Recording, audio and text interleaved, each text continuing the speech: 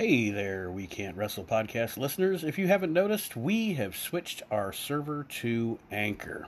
If you haven't heard about Anchor, it's the easiest way to make a podcast. Let me explain. First of all, it's free. There are creation tools that allow you to record and edit your podcast right from your phone or your computer.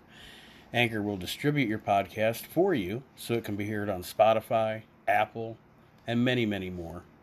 You can make money from your podcast with no minimum listenership, and it's everything you need to make a podcast all in one place. So go ahead, download the free Anchor app or go to anchor.fm to get started. Highly recommended by me and everybody else here at the We Can't Wrestle podcast. Well. You can't wrestle. So what did you do? You went out there and you started a podcast. You got that right. Ladies and gentlemen, you're listening to the We Can't Wrestle podcast, and I am Brian Pillman Jr. The We Can't Wrestle podcast is a podcast about wrestling and a bunch of guys that don't know how to do it. But I, Brian Pillman Jr., am very good at pro wrestling, so I don't need to start a podcast called the We Can't Wrestle podcast, but I'll gladly put my name on the brand. I'll gladly go on the line to say that the We Can't Wrestle podcast is one of the most informative, most balanced, non-biased podcasts out there. Thank you very much, and have a good listen.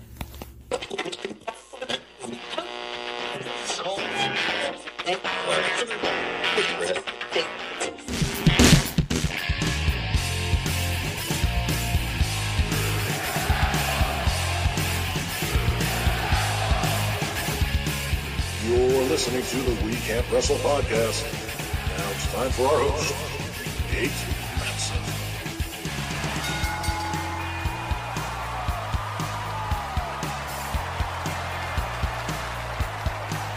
Hello, wrestling fans, and welcome to episode 94 of the We Can't Wrestle podcast. Three of the five of us are here with you on this beautiful evening. Aaron is here, of course. Myself, Nate, and Archie Mitchell is here. Archie What's up? Of not only the We Can't Wrestle podcast, of the Asylum, of the WCC World Championship Customs. Archie sits on more board of directors than Bill Gates. For God's sake. I am an admin in every group you could think of. Well, welcome. Pleasure to be here as always. Welcome to the show, Archie, and welcome to the admin team of both the We Can't Wrestle Facebook group and the Asylum. We can officially say that on this week's episode. We can officially talk about it. I was under a gag order last week. So, but we love having you on the show. Love having the fact that you're here on a more consistent basis now. On this week's show, we're going to try something here. I've come up with 10, and we'll see how many we get done in our 2 hours. But 10, this or that, like what's better opportunities. And like I gave an example to the guys, and I'm not going to use it here, obviously, but what's better, the NWO or DX? Give me your answer, and then defend your answer. So that's what we're going to do. But before that, I want to give Archie the opportunity, because I know he has a rant that he wants to go on in this show. And I want the listeners to understand this. I do not condone anyone losing their job. I don't feel that people should be fired unless they do a terrible job in any way, shape, or form. If you're like Baron Corbin. Well, that's another story. But if you're an incompetent worker, and let's just say, for instance, you work at Domino's and don't know how to deliver a pizza or make one, you shouldn't work at Domino's. The person I'm about to rant on, it was not my problem with his body of work. I think that he was a phenomenal wrestler, and I think that he was able to make a character for himself very well outside of the WWE. Zack Ryder was one of, would you say it was 25 people fired in the last couple days, Nate? Yes. I think we're up to 27. Yeah, and that's including producers, agents, coaches, Zack Ryder, Kurt Hawkins, who were, of course, a prominent tag team in the WWE, Leo Rush from NXT, and 205 Live. A lot of talented people got fired in the last few days. Mike Chioda really surprised me. He's been there since 1989. Yeah. How do The you Good hire Brothers. a 30-plus worker? The Good Brothers, who are now going to go back to Japan or be in AEW next week, you never can tell. Yeah. And again, I didn't like hearing that these people lost their job. I wish them all the best in their future endeavors, whatever they choose to do, whether it be wrestling, movies, or in the case of Zack Ryder and Kurt Hawkins, toy collecting, because they are involved in toys the same way I am, you are, Nate, Aaron is. They buy and sell toys. They collect, they trade, they do. But over the last 3 days since he got fired, Zack Ryder has gone on a selling spree, acting like he's broke. I mean, he's doing toy breaks, which means you buy spots in a raffle, and then whatever number you get is the number that the box of toys you get. And they're like $50 a spot, and you have the opportunity to win one loose Jack's BCA. Not even carded, loose.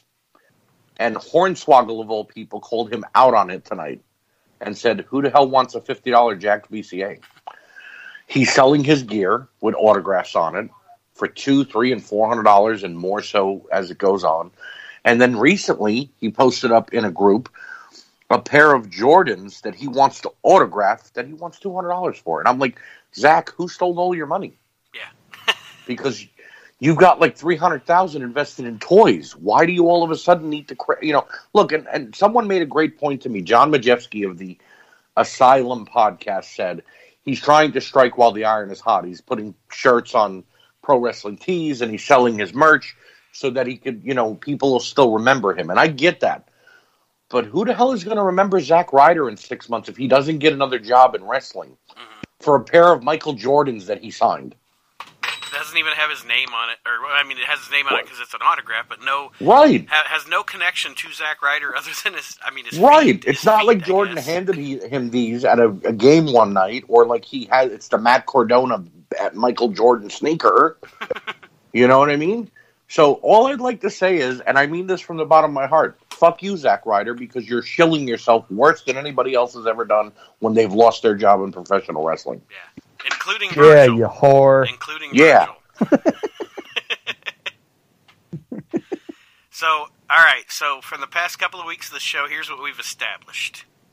Zack Ryder's a douchebag. Fuck that guy. Yes.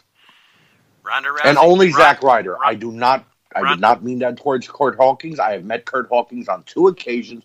One of the sweetest men I've ever met.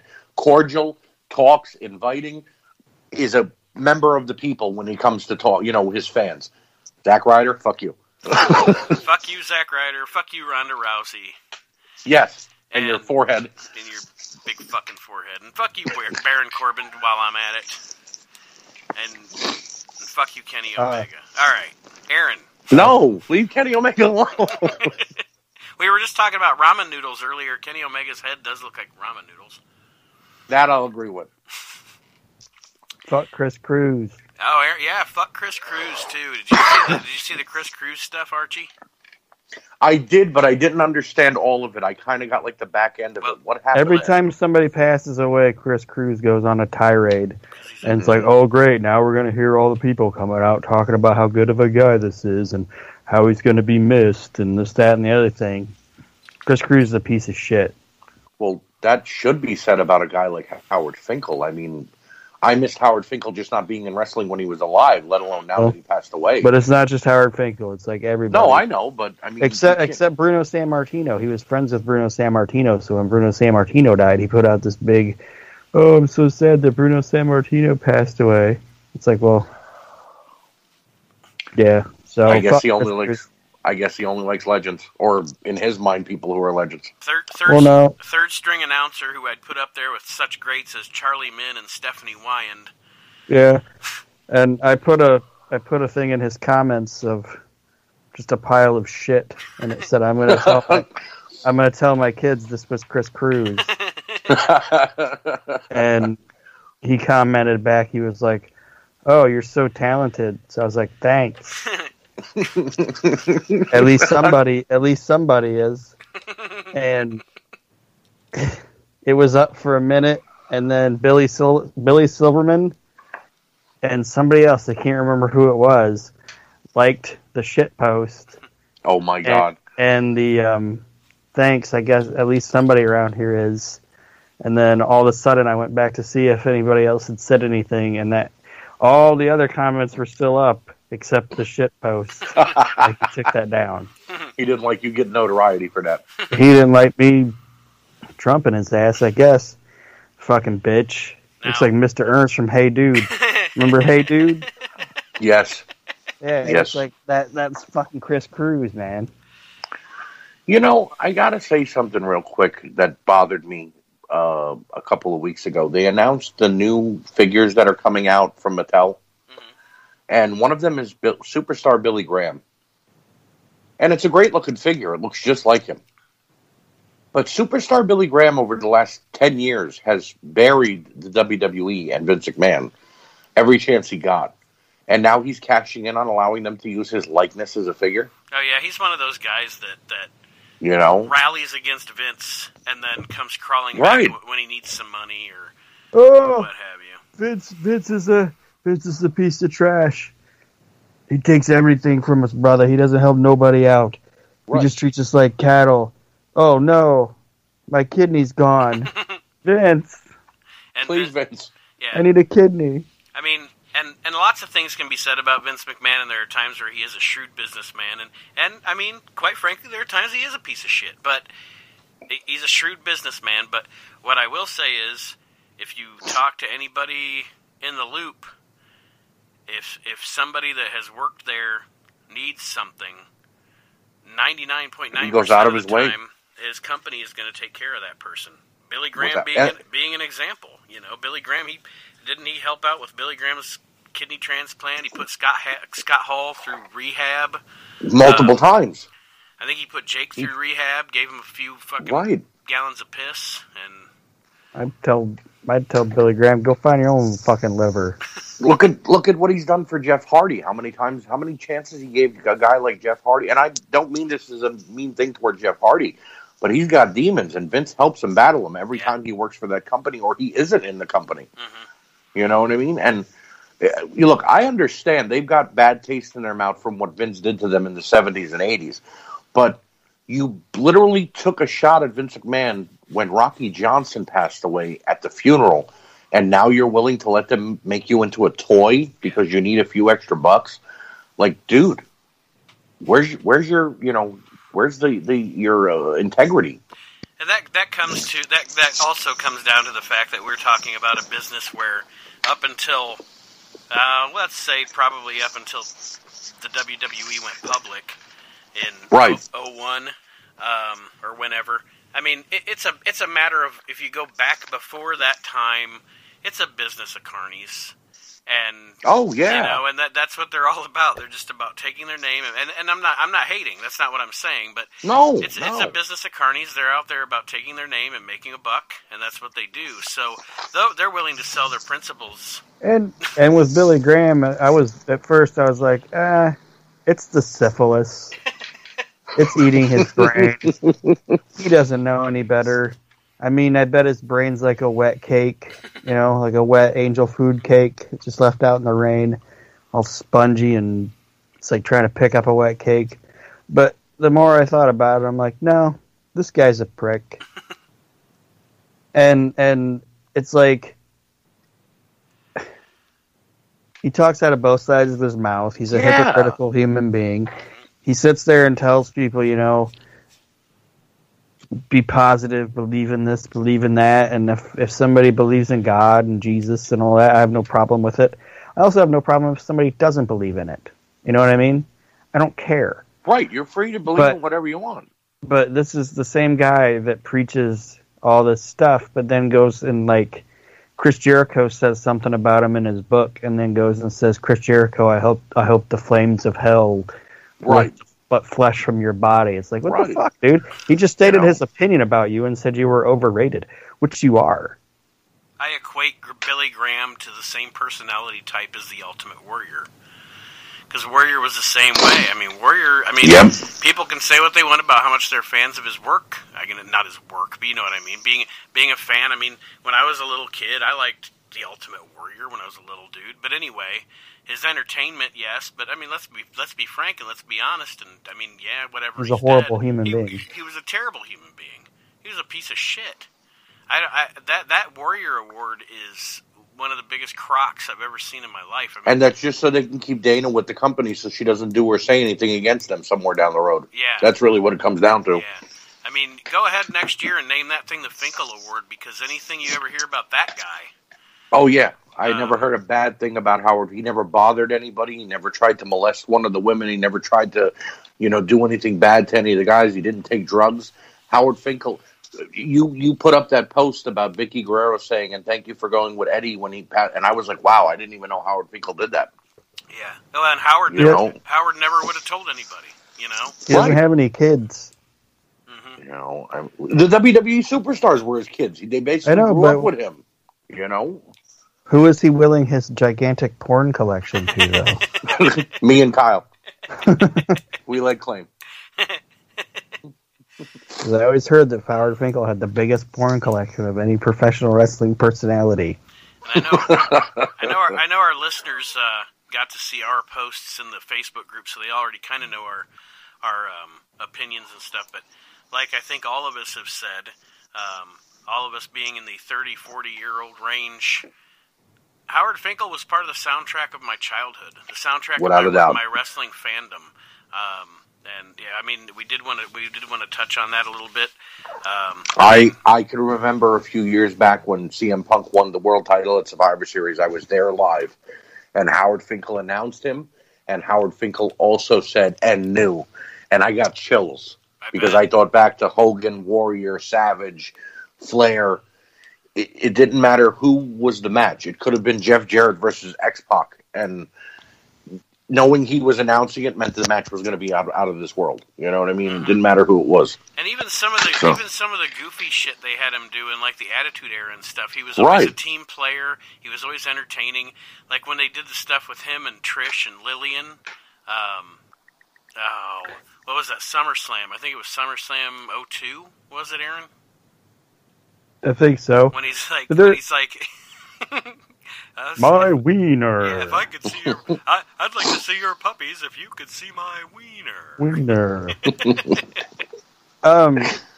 And there's a moment that a lot of people don't talk about, and it's because I don't think a lot of people realize what they were seeing when they saw it. And it's WrestleMania 15. When Howard Finkel introduces Gorilla Monsoon. He gets choked up. Yeah, and it's the last appearance of Gorilla Monsoon that I know of. It is. And it's Howard Finkel announcing the guy that had been in that company longer than him. You know what I mean? And I know I know Finkel was Vince's first employee, but you know what I mean? Like, It's like, okay, that's something that you don't fake. You know what I mean? And Finkel knew, looking at Gorilla Monsoon, this is probably the last time that anybody's going to see this guy, and he got to be the person to introduce him. And he took pride in his work. He put his heart in his work. It didn't matter who he was announcing, but when it was someone he was close to, he made it as special as possible. You know, they played a video of him at the Hall of Fame when he announced himself, and when he said the words "and new" and I am the new. Everyone tries to copy it, and no one can get it down pat. There will never be anybody else besides Howard Finkel. Nope, absolutely not. Rest in peace, Finkus Maximus, as I said yesterday, because I always remember that too. Finkel in a toga from WrestleMania 9. Yep. So let's, unless you guys have anything else you want to cover, maybe we'll start these What's Betters. Well, don't drop everything. Archie and Aaron do not know what I'm going to throw at them here, so, and we'll see. Oh no, I know. I snuck in your house yesterday and read your notes, so I know exactly what you're going to ask us. Damn it, not again! So, guys, and of course I have to have an opinion, so I'll throw my opinion in too on each of these, but my first question is, what's better? I guess this one's a who's better, Shawn Michaels or Bret Hart? Are you going to say who answers first? It's up to you, Aaron. You want to go first or second? Okay. Well, Nate, I'm going to say this. We'll try this first one. But so we don't talk over each other, because that frustrates me. Nate will get to pick each question who goes first. Very well. Okay. But I'll go first this time, and I will say that I think Bret Hart is better than Shawn Michaels. And why is that? Because how do I want to say it? I think Bret is better all around than Shawn Michaels, and I've seen Shawn Michaels have some bad matches, and I know that sounds crazy, but I've seen Shawn have bad matches because Shawn's gotten in his own way, and Shawn has been unprofessional in some of his matches, and I've never seen Bret be unprofessional and selfish. Shawn Michaels at times is unprofessional and selfish. Okay. And that's just my opinion on it. And plus, I think when I look at Shawn Michaels and I look at Bret Hart, if I'm not a professional wrestling fan, and I look at in his prime Bret Hart and in his prime Shawn Michaels, I think Bret Hart looks like he could kick somebody's ass more than Shawn Michaels could. Kick Vince's ass. And Bret works the style. Bret works the style that I like more than Shawn does. That's why. Archie? Well, I'm going to disagree with Aaron here, and I have to say I've always felt that Shawn Michaels was the better of the two. I understand Aaron's last point that Bret did wrestle a different style. He knew how to build up and then kick it into that high gear for that last 5 or 6 minutes. My problem with Bret is that it always felt like the same match, no matter who he was fighting, big, small, fat, skinny. It was always the same match, minus a backbreaker if he couldn't get the guy up, to land that last backbreaker before he dropped the elbow and put the sharpshooter on. Shawn changed up his style with the Rockers being a tag team specialist, then being the sexy boy with Sensational Sherry, to then being a face and then flip-flopping here and there. I prefer Shawn more. And I understand what you're saying. Yes, unprofessional at times. He would always break character if he had to, like with Vader in their match and, doing stupid shit like that. But that was young, stupid Shawn Michaels. When he came back from the back surgery and not sure if he was going to wrestle again, he changed things up. He became much more mature. And he wrestled a different style again. And was helping to put guys over, too. I mean, the matches with Jericho, the matches with John Cena, Shelton Benjamin, Rey Mysterio. I just think that Shawn did more to put people over than Bret did. Don't get me wrong. Bret knew how to put somebody over even when he was still beating them. Like with 1, 2, 3 Kid on Raw. That match was all Sean Waltman, but then Bret still won. So it still put Shawn over. But I think that Shawn, now in his later days, coaching in NXT and passing things along to these younger guys, that's why I love Shawn and I prefer Shawn more, because Bret seems very bitter about the way that his career ended, and he has all rights to be. Fuck Bill Goldberg for smacking him in the head with that boot. But Bret just seems very bitter towards a lot of the things that have happened to him and hasn't yet to got over them, even though his life has flourished now. And I just see that Shawn loves wrestling still, or maybe Bret is just there to be a critiquer and say, it's Seth Rollins' fault, or this guy sucks, or whatever. And you kind of, and again, I was asking you guys the questions, and then, like I said, I wrote my thoughts down too, but I kind of echo, I think you and I are on the same page as far as this goes, Archie, in that Aaron knows going way back, because, he's known me his whole life, not my whole life, but his whole life. I've always been a big Bret fan, and I've always been a big Shawn fan. But as Aaron also knows, I'm a bigger Shawn fan. And one of the reasons is kind of to what you said, and what I wrote down here was evolved. Shawn Michaels, right. Shawn Michaels, I think the reason I would say he had the edge over Bret is that as his career went on, he evolved more than Bret did. And that's not a knock on Bret. No, what Bret did was superb, but Sean had the ability to adapt, I think, to situations better, and I think he evolved as a wrestler, as a character, and as a person better than Brett did. And that's just my opinion, so I pick Sean. Aaron, do you want to counter any of that, or are you good on it? Well, I just want to say that, guys, don't be embarrassed. Not everybody's right all the time. It's okay.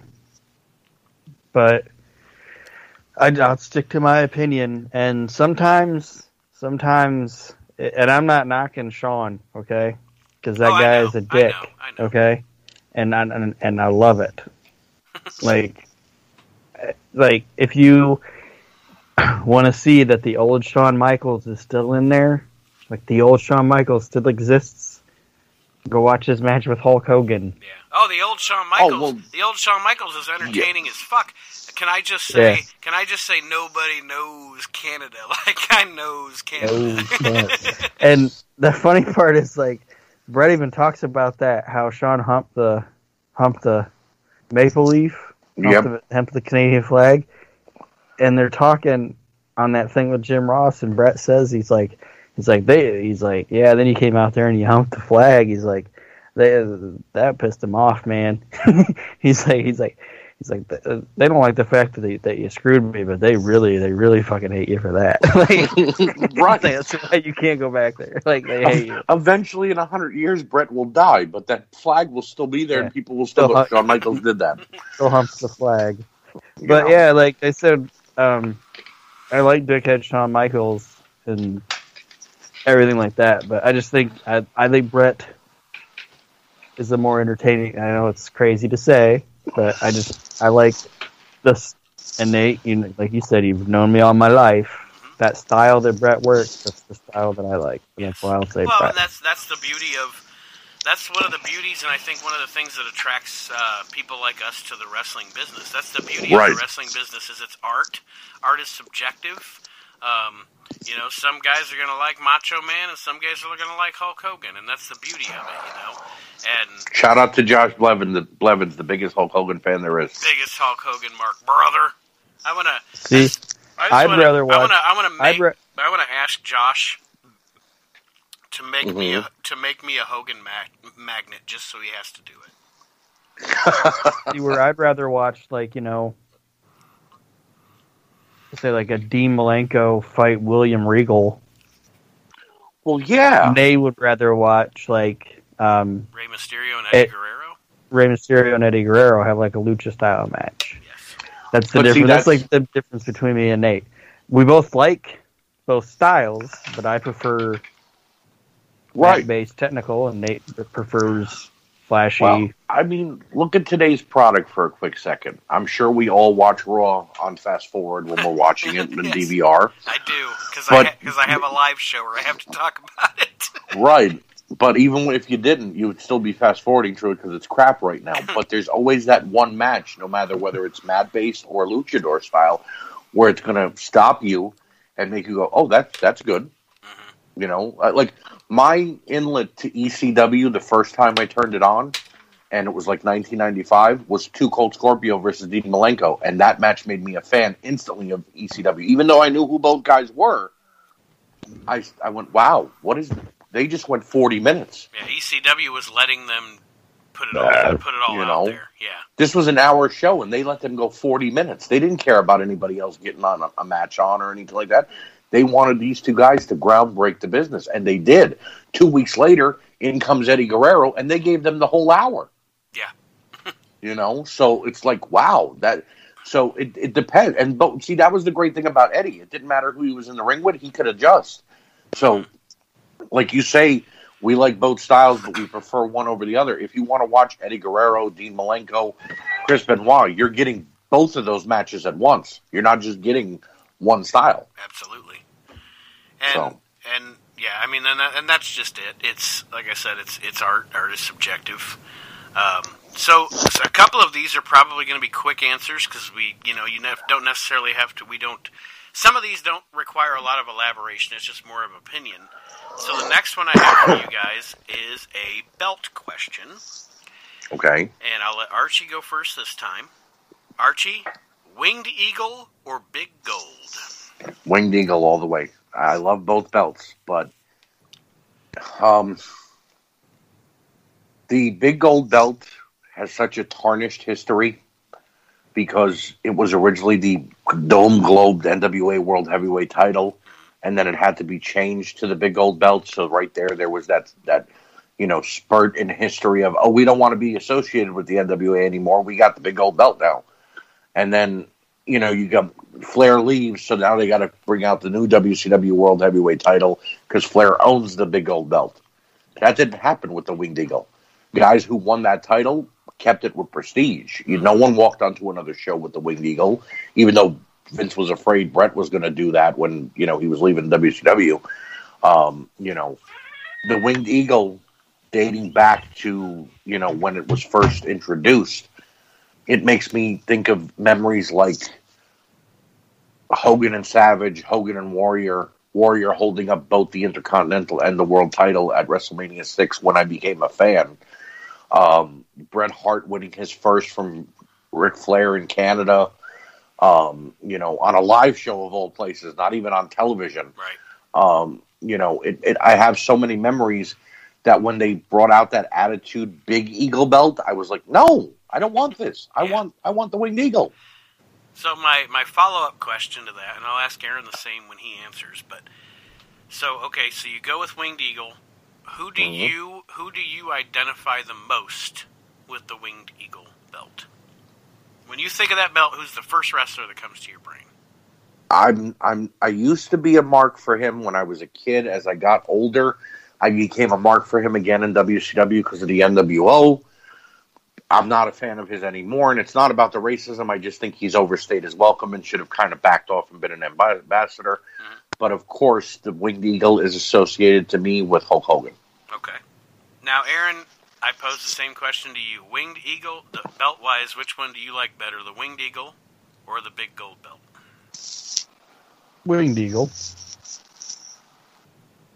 All right. Go ahead. I was just saying a lot of the same reasons that Archie said, and it's just I think that belt has more. It's not my favorite belt, okay, but of the two, I would pick that one, just because there was a time when the Big Gold belt. That's what they literally called it. Yeah. The Big Gold belt. Or that for a period of time, it was the WCW International Championship. See, that's better than the Big Gold belt. But anyway, everything about that title started great. Like when Flair had it, it was like the first belt that I know of where some guy was like, this belt's custom made for me. You know what I mean? Right. And that was cool. But over time, everything just became convoluted, and all the history in quotation marks of it just got watered down when it's switching every week and fucking whatever. But you never had that with the Winged Eagle, because by the time WWF got to the point where, it's going to be changing every week, and it's going to be 6 guys in one match for everything, it was already gone. You know what I mean? Right. So, if that wouldn't have happened, you might still be saying the same thing about the Winged Eagle that Archie was saying about the Big Gold, that, everything about it doesn't matter anymore, but it kind of got put to pasture before Crash TV started, Yeah.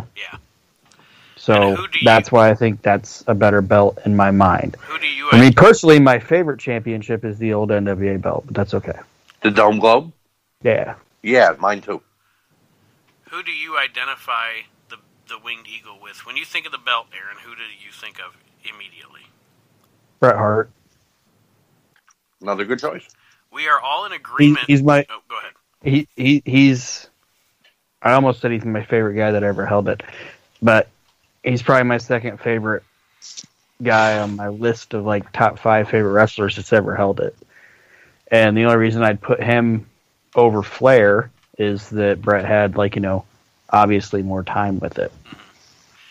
So we are all in And agreement. Flair's Winged Eagle run was fucked. No, he didn't have a bad run with the Winged Eagle. It's just the way he had a bad run in the WWF. Looking back on it, he had a bad run in the WWF. That first time he was there, people talk about like WCW mismanaging people. Ric Flair was pretty mismanaged when he went to the WWF, in my opinion. After WrestleMania 8. I will disagree with you from August of 91 until WrestleMania 8, he had a great run in the WWF. After that, yes, it went to shit. It got silly. But that's what is it? August to April, so that 6 months is one of the best runs in wrestling ever. I mean, he comes in immediately, he's feuding with Piper. They have a great feud. It's the real world champion gimmick. That's a great gimmick. He wins the fucking Royal Rumble and wins the title, which everybody will agree is the greatest Royal Rumble ever. Yeah, and him and Savage have a great feud, and then have one of the best matches ever at WrestleMania 8. And then, like I said, pushed down the card, yes, for no reason. And like I said, after that, I would agree with you that it went to shit. But that first 6 months of his WWF run was fucking amazing. Can I add something to my my statement about the big gold belt? I mean, no. I know I okay. Go ahead. I said when I think of the Winged Eagle, I have memories of matches as a kid, as an adult, up until they got rid of it. Honestly and truthfully, the big gold belt, if it wasn't around Flair, my only memories are Rick Rude getting injured in Japan by Sting and never being able to wrestle again because they were fighting for, at that time, it was known as the WCW International Heavyweight title. And Sid Vicious breaking his leg because he jumped off the second rope in a fatal four-way with Scott Steiner. That's what I imagine when I think of the big old belt, because that's what they did to it. And like Aaron said, it got convoluted and thrown, like it was thrown around like a prop, because that's what Bischoff and Vince Russo thought belts were. They're props that the person holds. No, there's something somebody wants. They symbolize that this is the top guy in our company. Right. The New York Yankees don't consider any of their trophies props. The New York Giants don't consider the 2 Super Bowls they won in the late 90s and early 2000s as a prop. They didn't beat 17 teams to get that trophy to say, oh, look at this beautiful prop we have. Mm-hmm. That's their championship. They honor it, So to think that anything is a prop is sucky, And my problem with the Big Eagle is the fact that they call it the Big Eagle, because you know what that sounds like to me?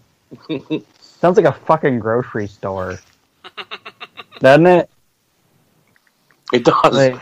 Like it's like, oh man, I'm gonna go pick up some Coke at the Big Eagle. I'll be back. That's just what it sounds like to me. I will agree. We are all in agreement. The Winged Eagle is also my favorite of the two. And just quickly, the wrestler that I associate for some reason, don't know why, but when I think of that belt, the first wrestler that comes to my mind is Randy Savage. I think that he's a pimp. Yeah. Mm-hmm. But it's just I picture him wearing that belt around his waist with the during the Mega Powers era, and that's the first image that comes to my mind when I think of that belt. All right. So now, this one's going to be fun, I think. Like I said, some of them may have longer answers, some shorter. All right, guys. And Aaron, you go first on this one, because Archie went first last time. Aaron, Papa Shango or The Godfather? The Godfather?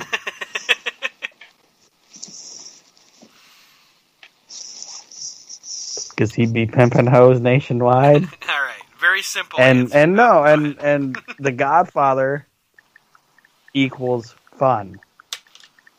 Like when that guy came out, like even his music would hit, and you'd be like, "Okay, this is gonna be fun." It might not be a great match. Even if the hoes that he brings out might be a fucking wreck out from the neck up. Yeah, they were bad. Some of them were bad. This is gonna be fun. You know what I mean? Because Charles Wright as a dude is fucking entertaining as fuck. Like, that dude is fun. And it was a fun gimmick, and it was just amazing. Like, the guy himself is just a fun-loving dude, and I like that gimmick too because it took a long time for him to get there, but they finally gave that guy, that loyal motherfucker, they finally gave him something that was just, they were like, you know what, Charles, just go out there and be you, man. Go out there and be you. Shit. Yeah. And that might be the one thing that, and I know he's not a popular person. He's not even popular with me, okay? But that might be one thing that Vince Russo doesn't get enough credit for. Is saying, why don't we just let this guy go out and be him? You know what I mean? And maybe Jim Ross had something to do with it too, but Vince Russo was there when a lot of these guys started being able to just go out there and just be themselves. You know what I mean? Charles Wright is a fun-loving pimp, and it was entertaining. And it has one of my favorite things ever, and it's Michael Cole explaining the feud between the Godfather and Viscera. You know what it is? Viscera wins the Godfather's hose, okay? Mm-hmm. Was that the beginning of the sex machine, the world's largest sex machine? No. No, he was still just... Yeah, he was still dressing like a hefty bag when this was going on. Yeah, this was during the garbage bag contacts phase. But Michael Cole is explaining this feud. And see, Godfather, he's coming out and he's happy and he's dancing with his hose. But when Viscera comes out, he's like yelling at him and telling him to get in the ring and shut the fuck up and all this. And Michael Cole goes, "You understand what's going on here, King? You understand what's going on here? Godfather is a nice pimp.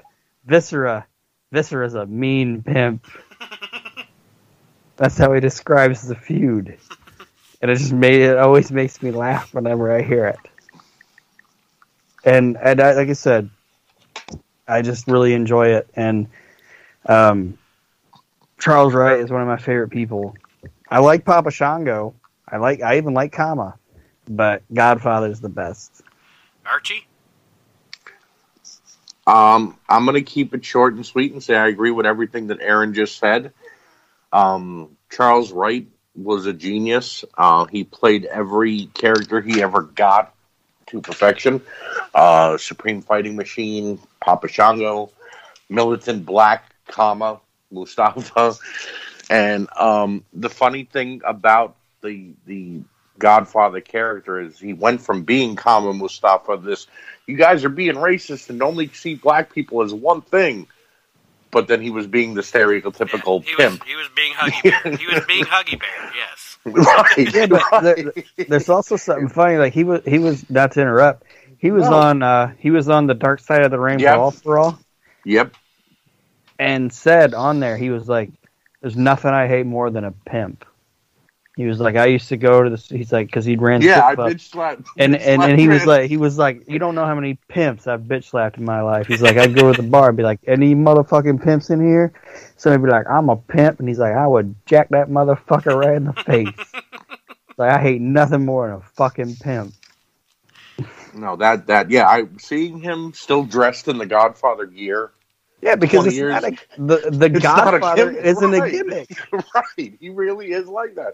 You and know? then he's talking about his home life, and his wife's like, "We needed that $75,000. How couldn't you win the brothel?" And he's like, "It was a real fight. I didn't plan on losing."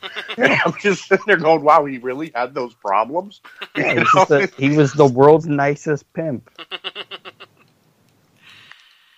So yeah, I go with the Godfather. Papa Shango was amazing. And I heard, and I'm sure you guys have too, read the stories that they were trying to bring Papa Shango back during the Attitude Era and be a more venomous, scary character.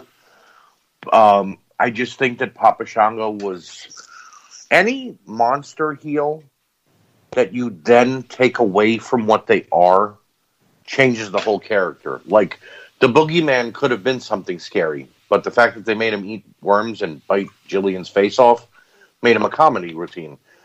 Papa Shango, having the Ultimate Warrior spew the black stuff out of his mouth and it falling on his face when obviously there was somebody off camera probably spilling it on his head. You know what I mean?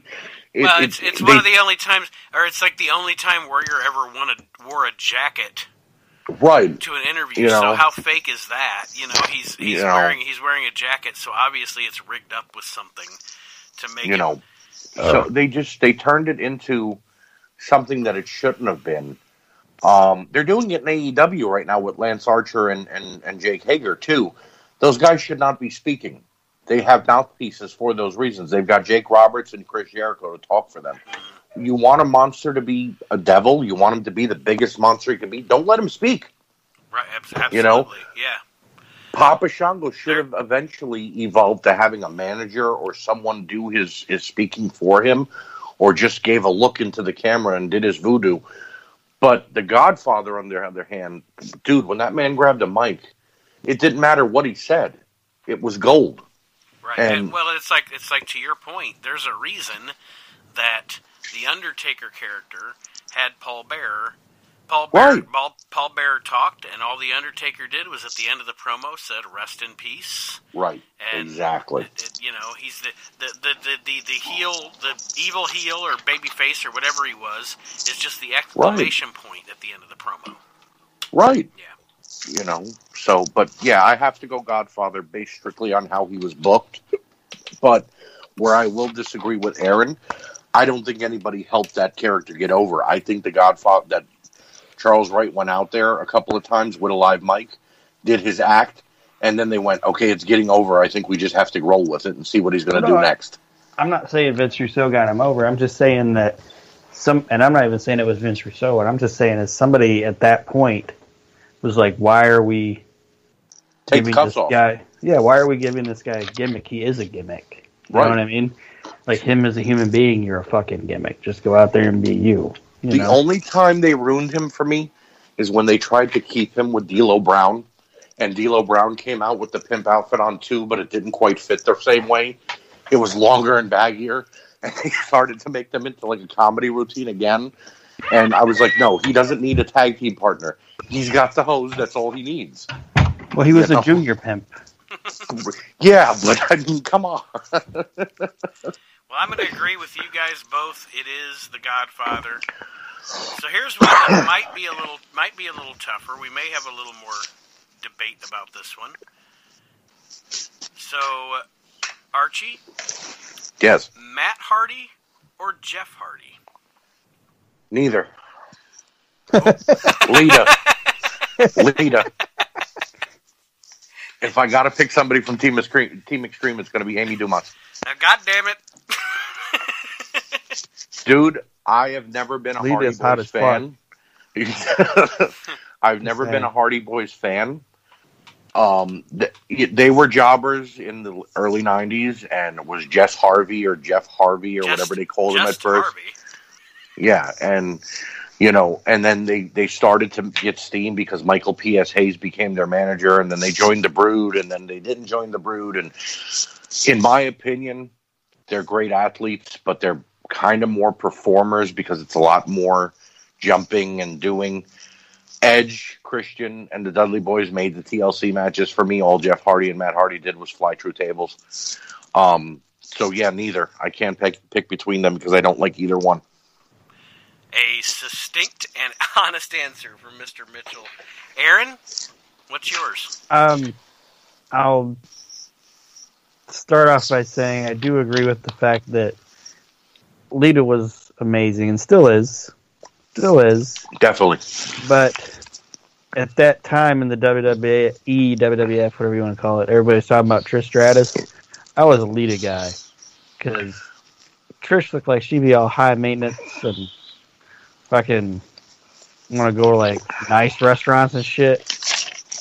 Lita looks like she'd just let you go to Fazoli's and do some shit. You know what I mean? Like, I was just say, Lita looked like she'd be like, "All right, rallies and anal, that's fine." Yeah, let's do it. You know, we'll get a cheeseburger after. Let's go to the room. Yeah. Trish will be like, "I want lobster." I'm glad my wife doesn't listen to this show. All right. But but if I had to pick one of them, from a purely entertainment standpoint, and one that's shown me that they have more range and they're more of a talented person, I'd say Matt. I agree. Jeff's a phenomenal talent, okay? Jeff Hardy is a once-in-a-lifetime entertainer. And it's when the bell rings, okay? That guy does fantastic, amazing things. But it's when the bell rings. When the bell is not ringing, and it's not in between the ropes, or, I mean, Jeff also does shit outside of the ring, you know what I mean? When it's not in the athletic performance of it, Jeff's boring. I agree. He's a boring talent, okay? But all around, it's Matt for days. Matt can do whatever the fuck you want Matt to do. Matt can even teleport. Huh? Matt can even teleport. Yeah. Fuck Thanks that. to Vanguard 1. But I'm just saying, like, when Jeff Hardy decides to retire, Jeff Hardy will retire, and you won't hear from Jeff Hardy anymore until he goes in the WWE Hall of Fame. When Matt decides to retire, Matt will still be working somewhere. Yeah, he'll be. And if he's not, whoever doesn't hire the guy is an idiot. I agree. In my opinion, I think WWE letting Matt Hardy leave was fucking stupid. All right, we just said they took the cuffs off the Godfather because they saw how good he was doing. You saw what Matt Hardy was doing in TNA, and you said, we need to bring them back because they're hot commodities, but then you didn't let him do what he was doing in TNA. And that's what I'm saying. Like, that's not Matt Hardy's fault, though. No, I'm saying it's WWE's fault. You gave us a watered-down, broken Matt Hardy. It was Woken. You put him with Bray Wyatt instead of letting him feud with Bray Wyatt, which is what everybody wanted. And then you basically pimped him out to Randy Orton in his last match. You know? And then what AEW did wrong with it, and I didn't watch this. I didn't see it. I watched AEW this week. I did. I watched every single wrestling show other than SmackDown, obviously, because it's on, I didn't watch SmackDown yet because it was on today, and I was watching Schitt's Creek. But what AEW seems to me, from what I'm hearing, is doing wrong with the Broken Matt character is they're doing it in the building. Right. Like, if you're going to do that Broken Matt Hardy character, that's fine. I don't give a shit if something's crazy and off the wall. I know people complain about it, but at the end of the day, just fucking watch it. And if you don't like it, don't watch it. Right. You know what I mean?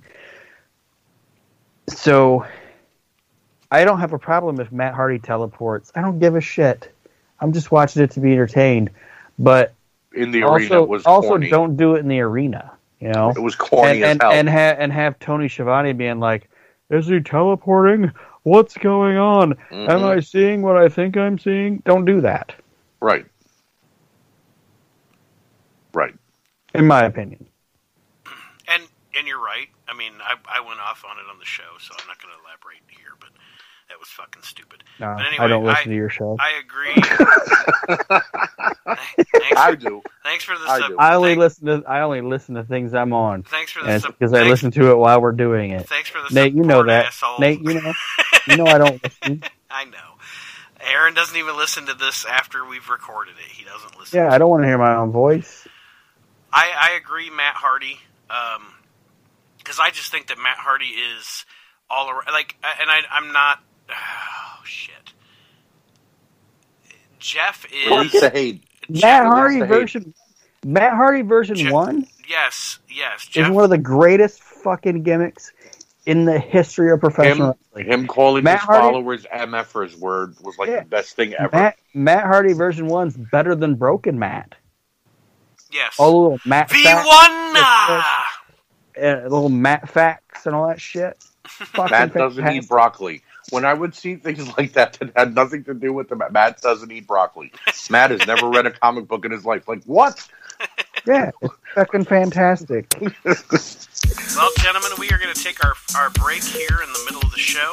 When we come back, we will have more of these What Is Betters here in the We Can't Wrestle podcast. And we'll be right back after this.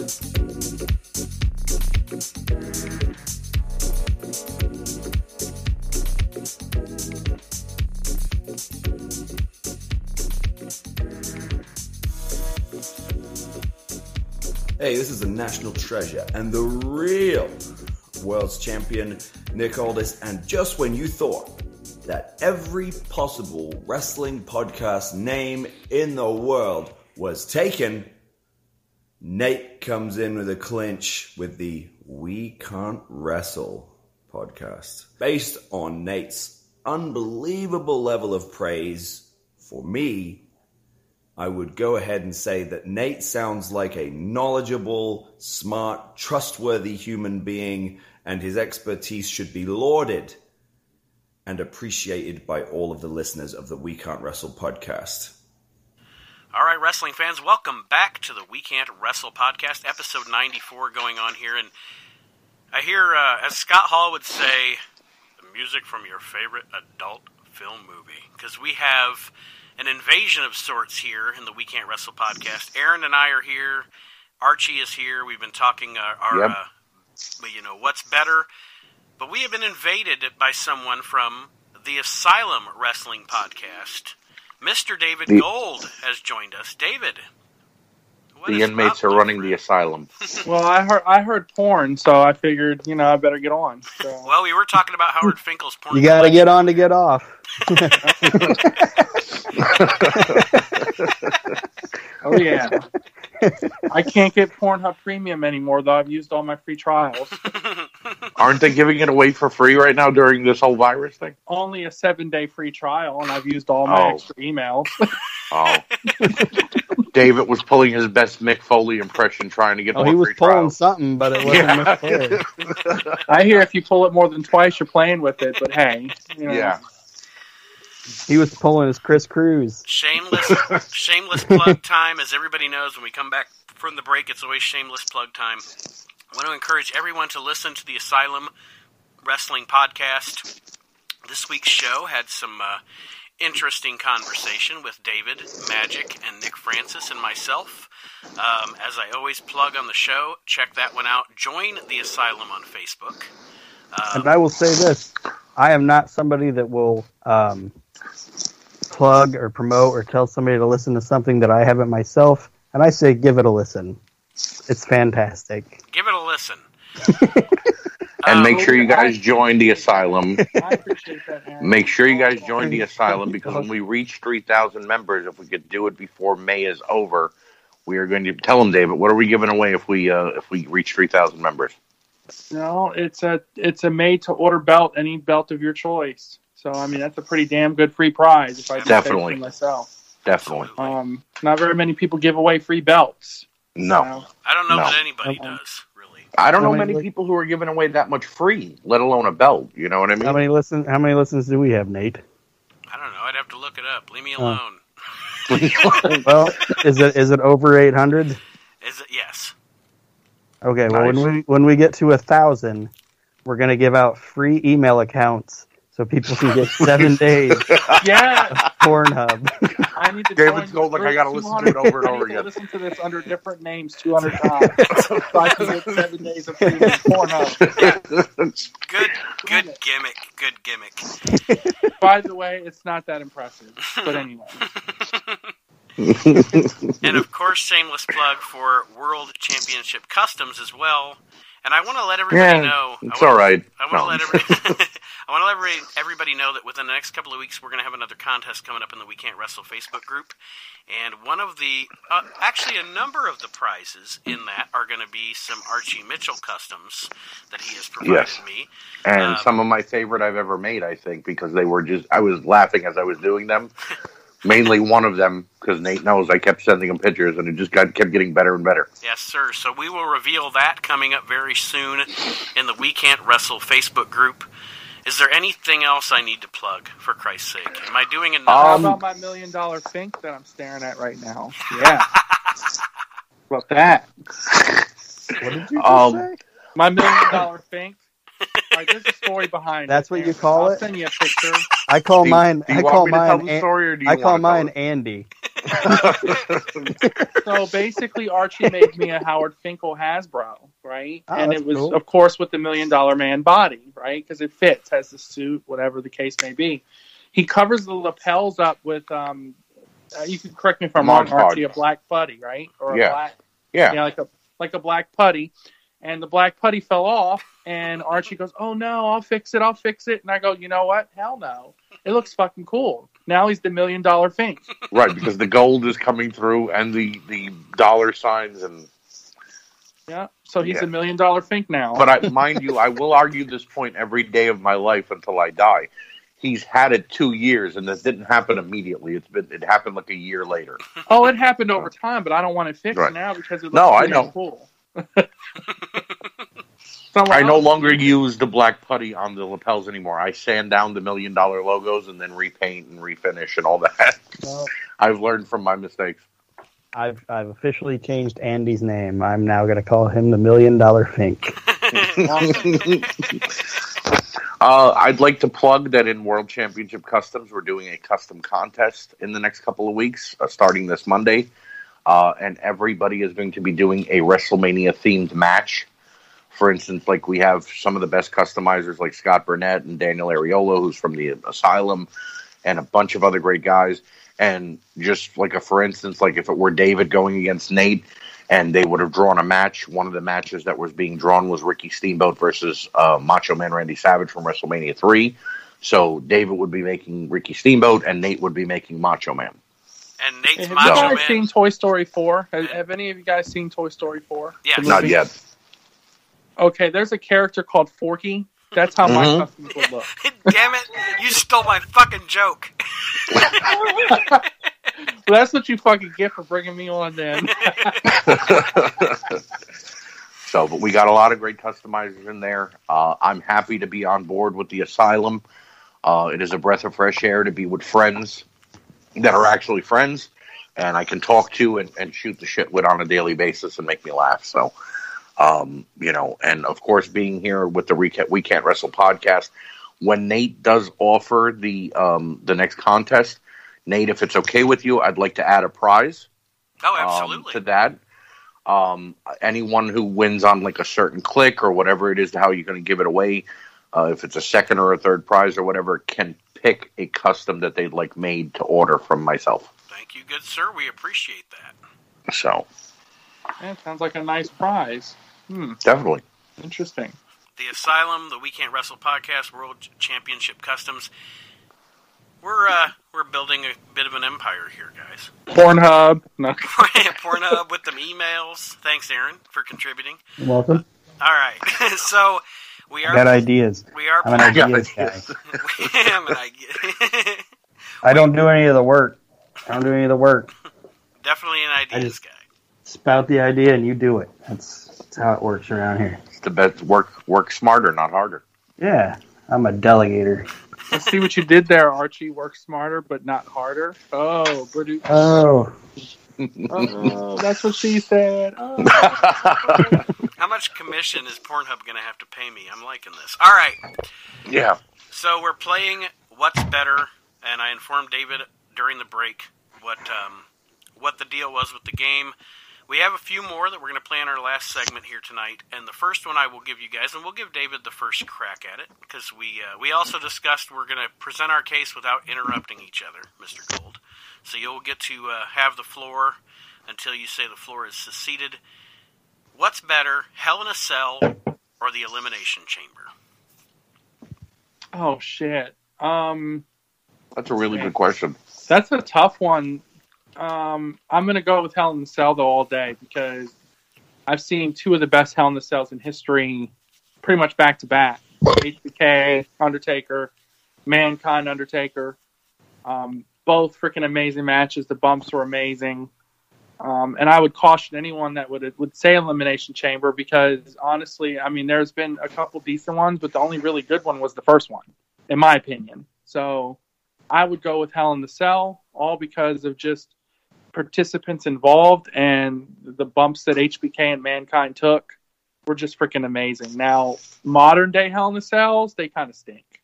The last great Hell in a Cell match was Edge and Undertaker at SummerSlam 08, I think. I agree.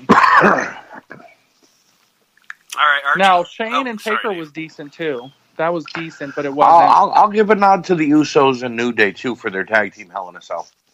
That happened like in the last couple of years. That was pretty good, but I agree with David. It has become very PG friendly in the new era.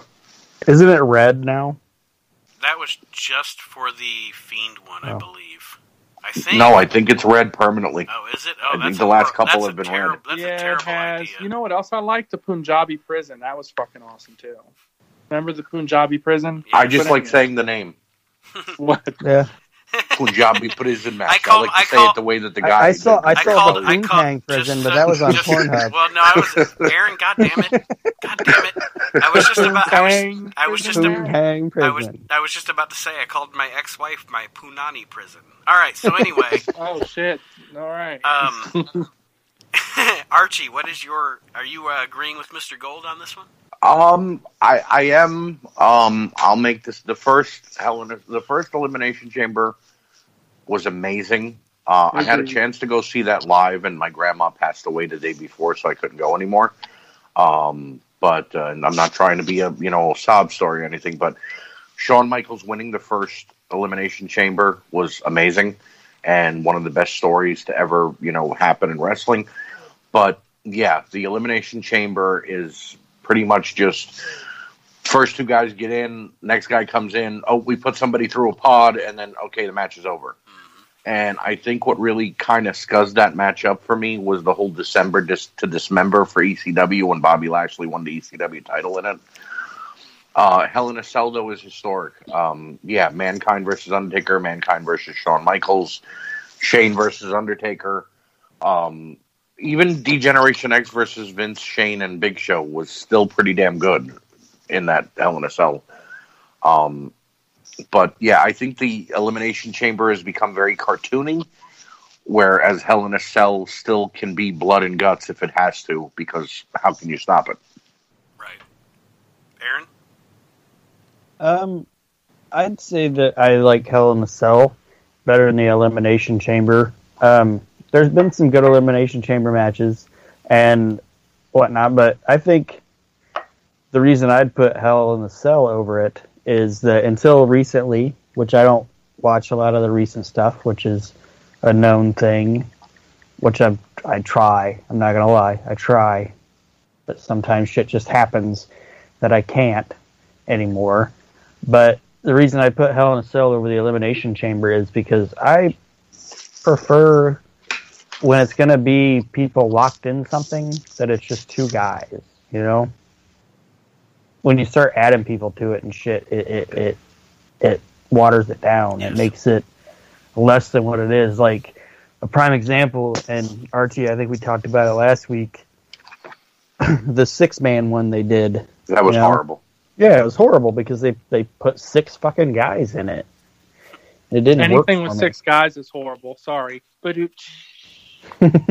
I could name a few things, but do you know that keep from it to wrestling. Pornhub? I'm sorry, I had to. The girls never showed up. The girls never showed up. Now I'm actually glad you ran out of emails, David. David was going down the wrong rabbit hole on Pornhub. I saw stuff now, so I could be superhuman. Sorry, Aaron, I didn't mean to interrupt you. It's all right. If it's funny, I don't give a shit. But yeah, just like I said, I just think I look back at memories of me, like in my mind, not memories of me, like I've never been in Hell in a Cell, obviously. But I'm just saying, like, my thoughts, like, I think of, like, Shawn, Undertaker, and all that shit, and, like, what was it, Triple H and The Undertaker, when Shawn refereed it? That was Hell in a Cell, right? Yep. Those guys, like, leaving together, that's a fond memory, too, because Nate and I watched that, and we got completely trashed when we watched that. That was a fun night. But, I'd say Hell in a Cell over Elimination Chamber. And I agree with all three of you guys. I think the Elimination Chamber, actually, I kind of agree with David in that the only one that really stands out in my mind is the first one, because that was one of those matches that lent itself to a certain moment, as opposed to something you can bring back over and over and over again. Over the years, it has become convoluted. I absolutely hate tag team elimination chamber matches. matches. It makes no sense. It's Now you got 12 people fighting each other. But you in know one what small also made space. the first one? RVD really made that first one special too. he did. Yes, he did. Yes, he did. Absolutely, him. Like But aesthetically, the Elimination Chamber is an amazing looking structure. Like it's a badass looking thing. Well, so Yeah. so was that thing TNA had, but it was stupid. That escape thing Yeah. or whatever the hell it was. How Well, the I hell would were you say supposed to get out of that thing? I wouldn't say the Elimination Chamber's stupid. No, I just don't think it's over Hell in a Cell. Am I the only one that liked the WCW ones? You know, Tower The of triple Doom. cage? The Tower of not Doom. just the triple cage. Yeah, the triple cage is stacked, and then they had the 2 rings in the cage. I love those. Well, War Games Oh, is War phenomenal. Yeah, War War Games, Games, you can't. and There's then no what was beating the- War Games. What was the triple stacked one they did at Halloween Havoc? Tower of Doom. That was Yeah, that trash. was It was a trash match, but the structure was amazing. Well, no, but it was a trash match because of what the storyline and the rules were. I mean, it made you okay. You start at the top to work your way down, but if you get down into the next area of the cage, the guys that you were fighting in that part of the cage can't follow you back down until you're at the bottom. What? So we're just going to tell So three wait, grown no, men, are we you talking stay about? here. Are we talking about Dungeon the of one? Doom.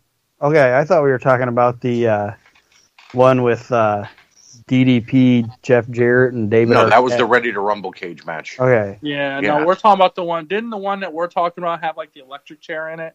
No, that's, that was that's, Abdullah that the was Butcher. the Chamber. That was Oh, Chamber yeah. of Horrors. Yeah. Yeah, I think they only did that twice. The Chamber of Horrors match. There were 2 Tower of Dooms. The first one was, I believe, in '88, and that involved Kevin Sullivan, Dr. Yes. Death, Steve Williams, Ronnie Garvin. Anyway, and then the other one was that crazy one they did with Hogan and Savage against the Dungeon Right. of Doom. Oh yeah, Again, they had their you- face paint, and Luger was in that too. Yeah. Right, and I mean, you're telling Zeus and the Ultimate Solution, no, you stay in this part of the cage till they get to the bottom, so I can't just run down there and beat them up right now. Right. And Which look, does- go ahead. Dave. Trivia question: what was the Ultimate Solution's original name? The Final Solution, but they And found then out somebody that was what like, Hitler- "Hey, yeah. I'm Somebody, just letting you guys know." ironically, someone in the Turner office was Jewish and was like, "Hey, Like, No, I think they turned on the History Channel at the wrong time. Dave Penzer was like, "Hey, can I interrupt for a minute? Yeah. You're doing the wrong thing here. You're doing the wrong thing." But I mean, like the way they introduced Zeus again, which again that goes back to what we talked about Hogan reliving his glory days in WWF. But 8 guys couldn't beat Hulk Hogan and Randy Savage because Lex Luger decided to turn. I mean that was stupidity. ludicrous." But it's besides the point. Hell in a Cell all the way. Yeah.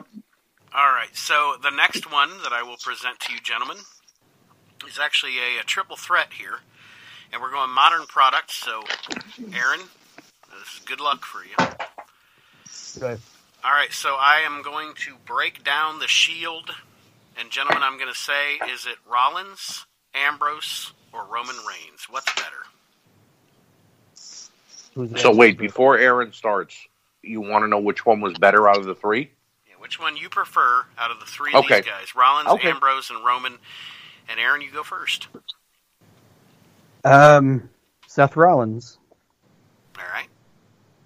I just think he's the better worker and the better talker and just all around better athlete out of all of them. That would be my answer. Mr. Mitchell? I look at the 3 of them as the WWE seeing them as the second coming of Austin, Rock, and Triple H. Dean Ambrose being Austin, Roman Reigns being The Rock, and Seth Rollins being Triple H. And in my opinion, only Seth Rollins stepped up and actually proved that he could be a Triple H type of badass and, evolve with his character as time went on. So I would go with Seth Rollins because for the last 3 years of his career, Dean Ambrose seemed very stale and like he didn't like anything they were giving him. And Roman Reigns, God bless him, I'm so happy that he was able to beat leukemia again and go through remission and get healthy. But I don't like Roman Reigns, the wrestler, one bit. I think that he's watered down and forced down our throats way too much. So I go with Seth Rollins as well. David? I'm going to be the devil's advocate here and say that I believe that we're not talking about their singles runs. So I'm going to go with the group as itself when it first started and during the couple years when they were the biggest thing in the WWE at the time, other than CM Punk and Daniel Bryan. I'm going to go with Ambrose because not only did he have that badass, quiet character, not taking into account how successful Rollins has been outside of them, I'm going to go as a group whole. Ambrose was the best for me. And I actually agree with you, David. Out of the three of them, and I love Seth Rollins. I have been a Seth Rollins mark since he was Tyler Black in Ring of Honor. Wrestling Society X. Yes, an amazing talent. And Roman gets shit on because of the push he got. Roman Reigns is much better than Smark fans give him credit for. Roman Reigns deserved the push he got. Roman Reigns, if you're going to draw the professional wrestler from scratch, it would look like Roman Reigns. Yeah, it was the push but it was the way that the push was given and the lack of organicness of it that hurt him. But he's the Kevin Nash of his era. The reason I say Ambrose is I think that Dean Ambrose has the charisma. Dean Ambrose is a good worker. He's not a great worker, but he's a good worker. So if I'm thinking about who has entertained me the most, it's Dean Ambrose. And that is, I guess I'm kind of including his AEW stuff because he's one of the best things of that shit show. That got better. It has gotten better, and I've admitted that on We Can't Wrestle Live. It is getting better every week. It started as a shit show, but he was one of the glaring positives of that show when it started. So, and although WWE gave him some garbage as far as storylines or gimmick or what have you, to me, he always did the best he could with it, and he let his natural personality come out in a lot of it, and I just think overall, out of the three of them, he's the better. Rollins is the better wrestler, bell to bell, but Ambrose is the better package deal, I guess, is my opinion. Yeah, he's like a Brian Pillman mixed with Stone Cold. That's why I love him so much. Can I interject now? Sure. For a moment? Aaron. This is where I will say my piece on both Ambrose and Roman.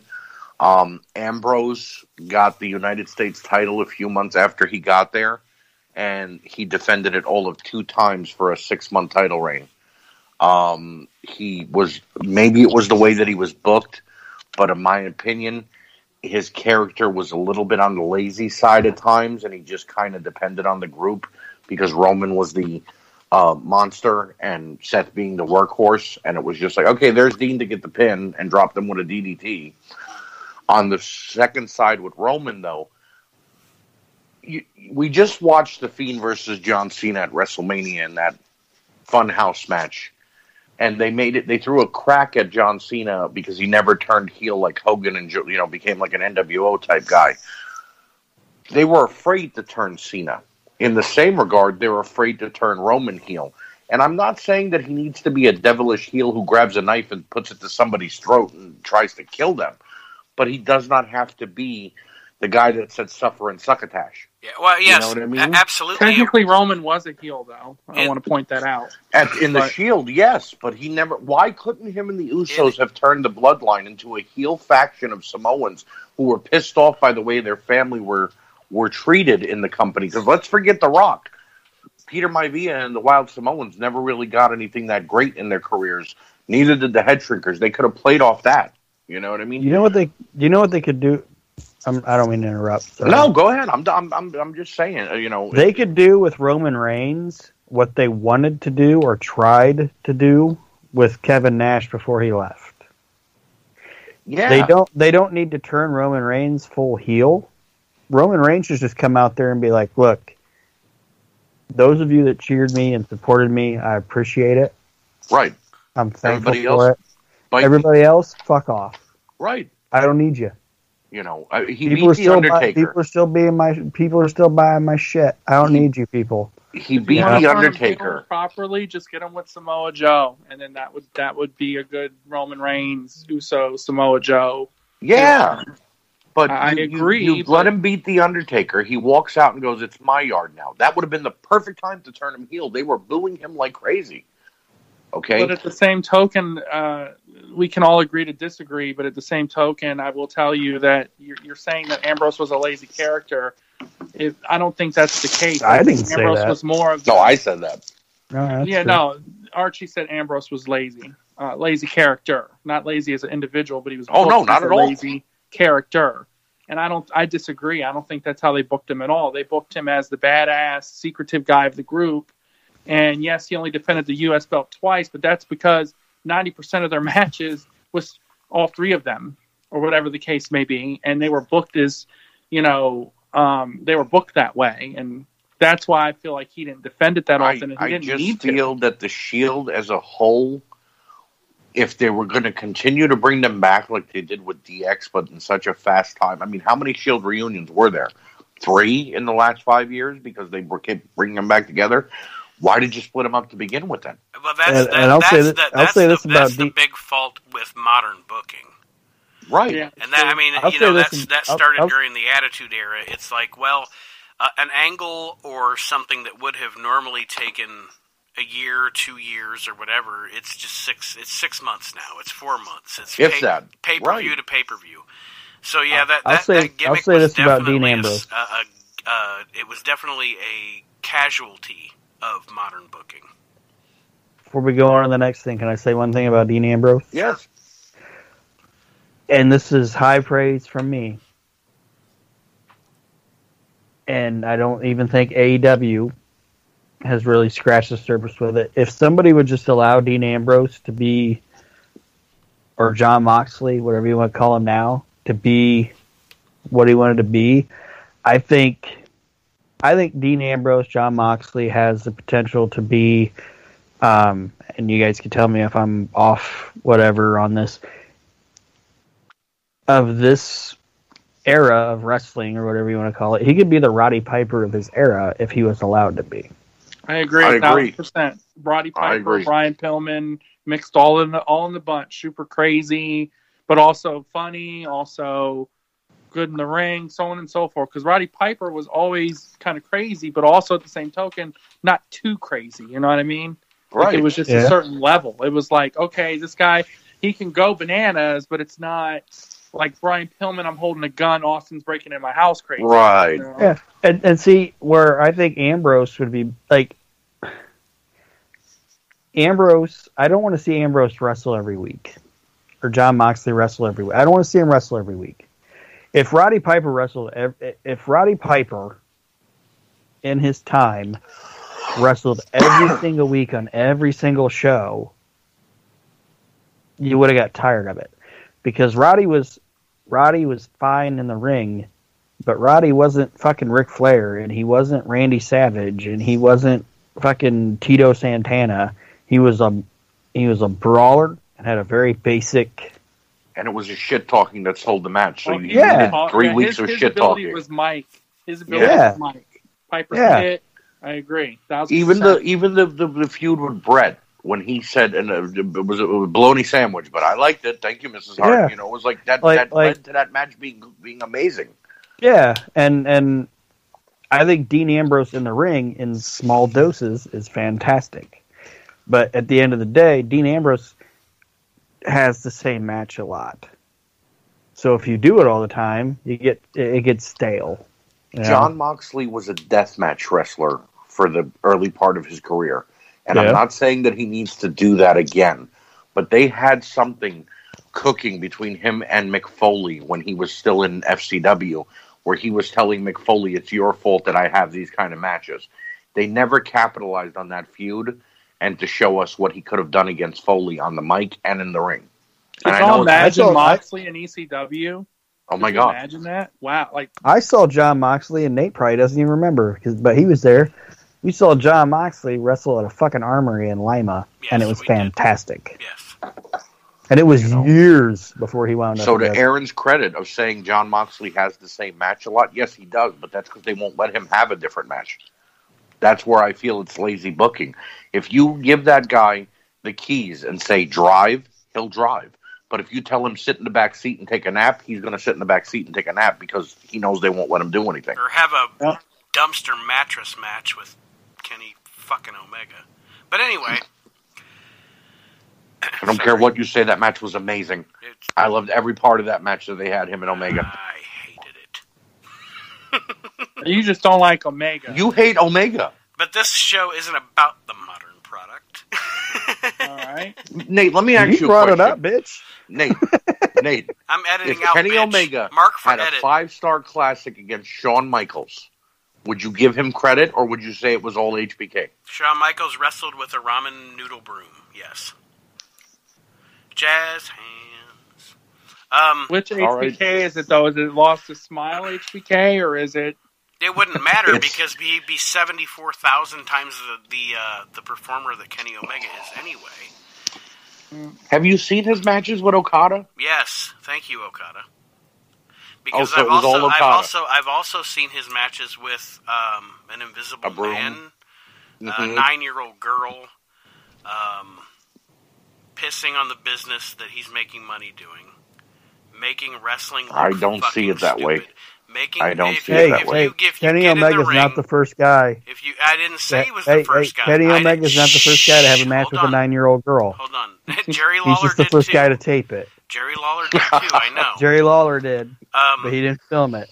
But if you... I don't want to go into this now. We're going off the rails, so we'll stop. I'm sorry. I'll behave. I hate that fucking guy. I think Art Barr had a couple too, didn't he? Maybe. Maybe a couple few. The juicer. I hate that guy. I just fucking hate him. Everything about him. You sound like Robin Hood Men in Tights, where he's like, oh, I hate that guy. I hate that guy. I have a... Something tells me. I have a mole. Something tells me, David, that if we ever told Nate, dude, we just scored you an interview with Kenny Omega, he would tell us to go fuck ourselves. Yes, he would. He would go, with whom? With whom? Is there going to be a 9-year-old girl holding right. Is the Invisible Man going to be on the interview too? I would probably do it just to do like to tell him off. Yeah, just 3 minutes of me like, hi Kenny, hi Nate, and then I put him on mute, bitch, for 5 minutes, and then hang up on him.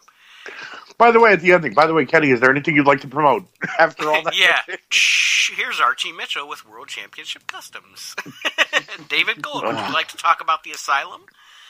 All right. So the next one that I have for you guys is... This is going to be fun, I think. Because there may be about a bunch of negative in this. I don't know. Goldberg or the Ultimate Warrior? Oh, Jesus Christ. Can I go first? Yeah. I knew what I was doing. Last too. I'm going to set this one out. I knew what I was doing when I wrote that down. Mr. Gold, you go first. Yeah, no. Neither. I said that for the Hardys. He asked us Jeff or Matt. I said neither. I won't do that this How time. dare you talk about Matt that way? Anyway. Like, is this going to be like who we prefer or who's worse? Yeah, it's up to you guys. I'm just. Is it about it's who's better? As a human being, or I mean, the question, Aaron, is what's better.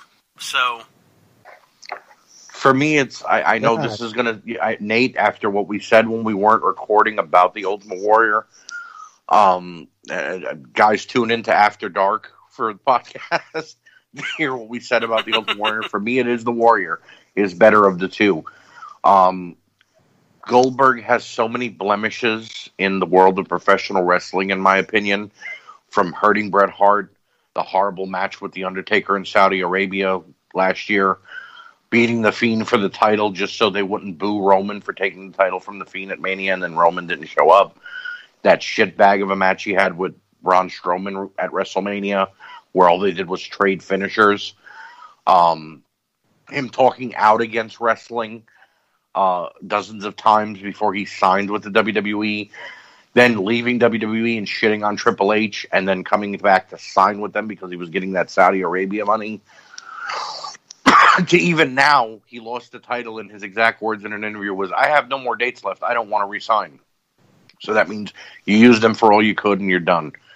On the other hand, with the Ultimate Warrior, his time before WrestleMania 6 and, a little while after WrestleMania 6, matches with Hogan, Slaughter, Macho Man, even when he returned and was, involved in the feud with Ahmed Johnson, Shawn Michaels against Camp Cornette, I just have more fond memories than the Ultimate Warrior, and I can honestly say that outside of him being a bad human being, as a wrestler, I did love him at one point, and I enjoyed watching him.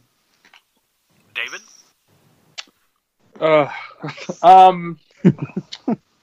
If you're welcome to the party, pal. Ultimate Warrior up until WrestleMania 7, I would say the Ultimate Warrior. If you're asking me who was better between when the Ultimate Warrior came back and squashed Triple H after taking a pedigree, or the Ultimate Warrior against Hogan and Halloween Havoc, I would say Goldberg. Goldberg. But if you're going to ask me who has 5,000 figures and 20 million shirts and beat Hogan for the belt, certainly the Ultimate Warrior has a better legacy. But I will argue all day long, up and down, and I'll get to my answer. I apologize. This is long-winded because I really don't want to pick either of them. But Goldberg, during his early part of his career, I would argue that he was so hot and his streak was so amazing, and WCW fucked that up so bad that that's not Goldberg's fault. How do you fuck up giving someone a 2.5-year run of undefeatedness? I mean, yeah, he lost the match, but I mean, lose it by getting tased. Yeah, he got beat because someone cheated. That was the right way to end it. How else were you going to beat Goldberg? I'm sorry, Archie. I disagree. That was a shitty way to do it. They could have done it a lot better, and it could have been against somebody that needed the rub. And anyway, nonetheless, it shouldn't have been Nash. Sorry. I agree with that. Shouldn't have been Nash, and it shouldn't have been a taser with Hall. It should have been someone who needed the rub and someone working their way up. I could name an array of guys that deserved that push that could have beat Goldberg. You know who I would have had beat Goldberg? You know who I would have beat Goldberg? What's that?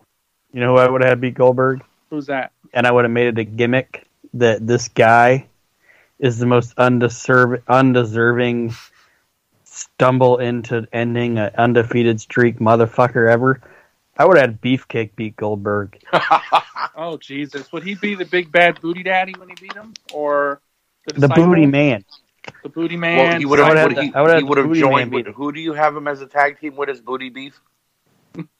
Oh, Brutus Beefcake got hit with toxic sludge and formed into two different people. But it was his gimmicks, and he was Brutus Beefcake and the Booty Man, and then they teamed, and they're Booty Beef. Nice.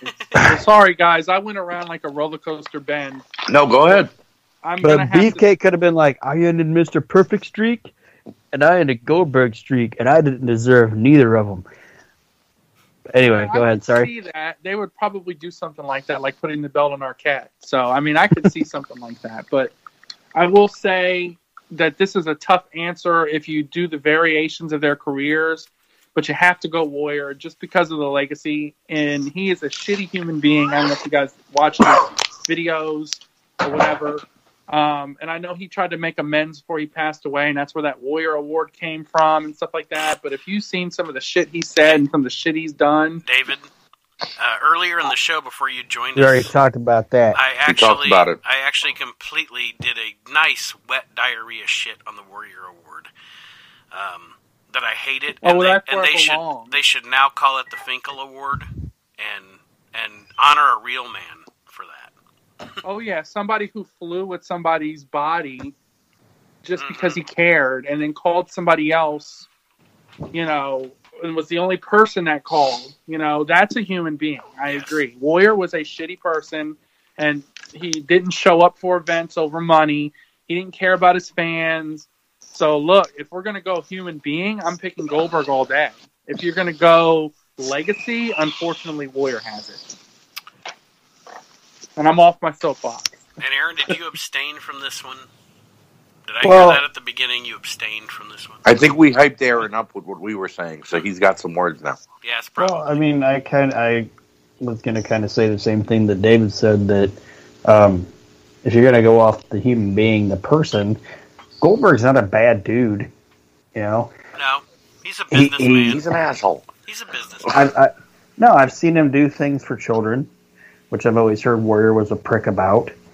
I also know that Goldberg does a lot for the Humane Society, like animals. Like, I like dogs and cats and shit, and I hate people that abuse animals, and Goldberg does a lot for those. And to me, Warrior's just a shitty human being. He said shitty things. He said terrible things about people that choose different lifestyles than he has.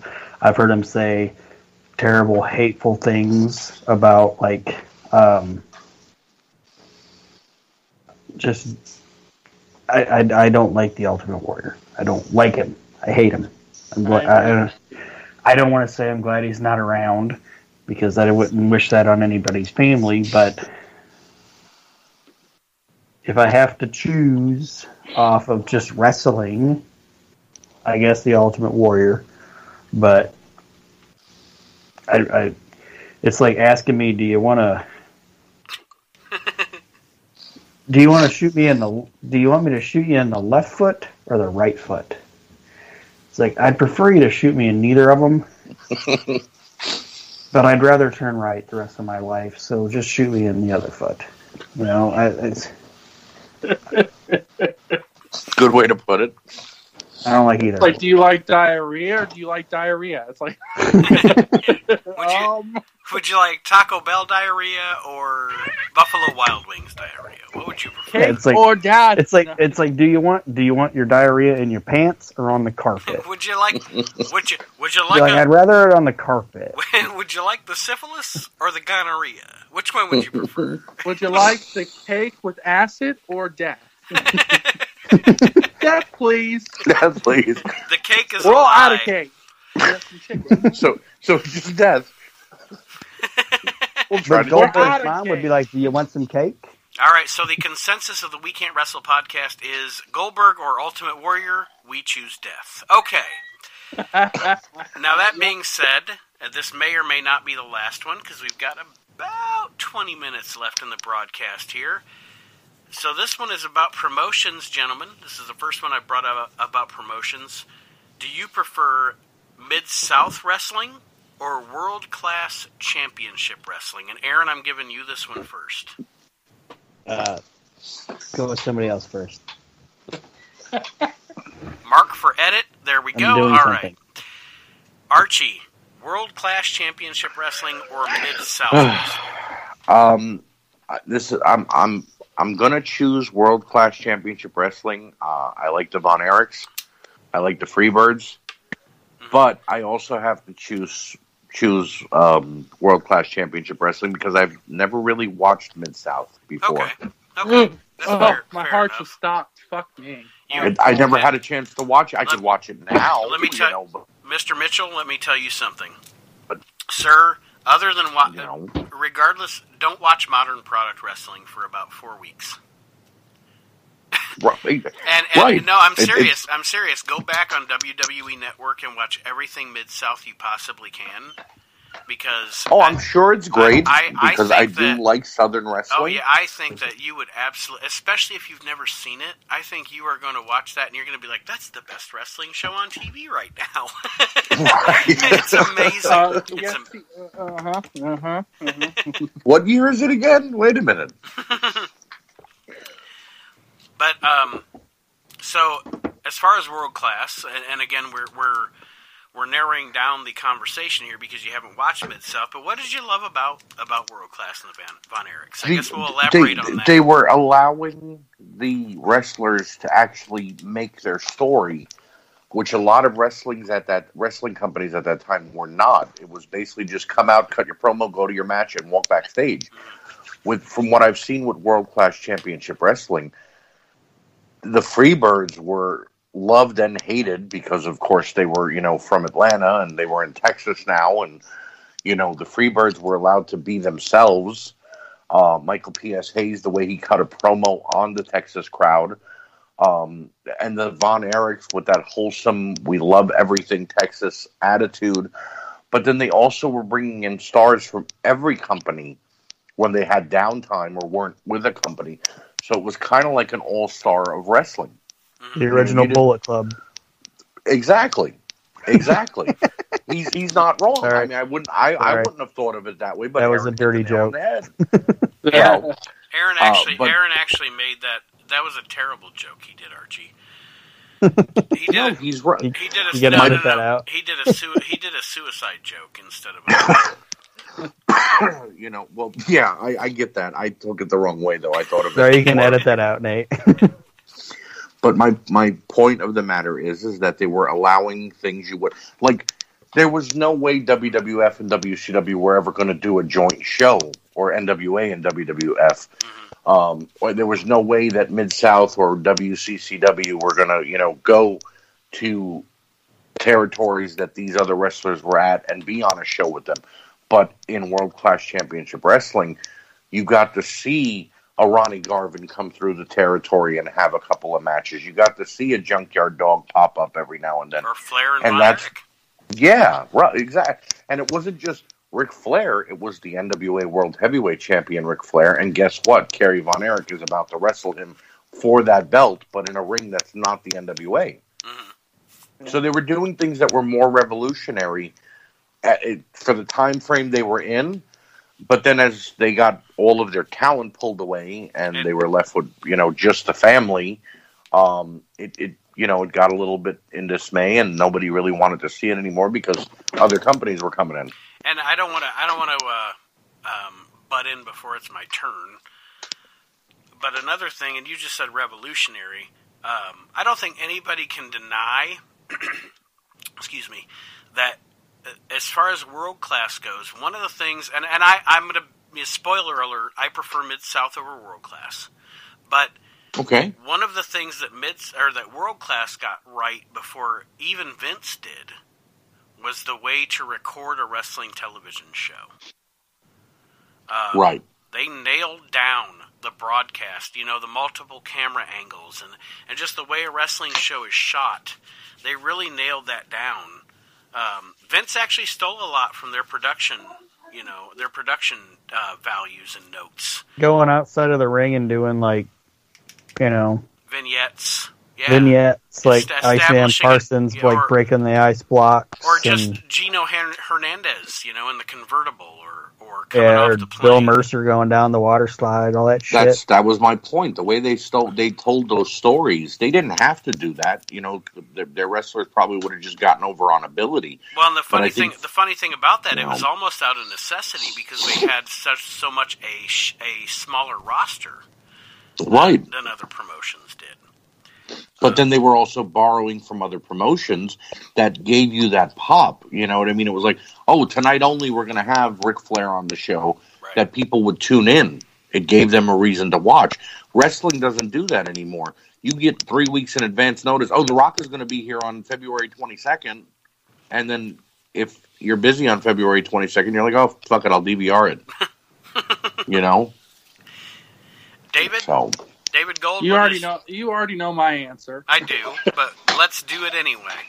Everybody knows what David Gold's going to say because there's one person who was one of the head guys of Mid-South Wrestling, and that was Ted DiBiase, right? Right. That's the only thing I know about Mid-South. I will say that. I know Ted DiBiase was there. You had such, and this is just going off the top of my head, you had such matches as Andre the Giant, Dusty Rhodes, and Junkyard Dog versus Afa, Sika, Ernie Ladd. That's just one match. Wow. Think of those guys I just named, right?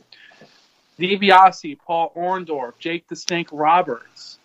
I could go on Hacksaw Jim Duggan, Shawn Michaels, Magnum TA, the Midnight Express. Just the Butch Reed, just the names. The Rock and Roll Express was there. Jim Cornette. Dr. Death. Dr. Death. One Man Gang. you had the Blade Runners. You had, I mean, I could just go on and on about the guys, but honestly, P.S. Hayes was there, right? Bam Bam Gordy.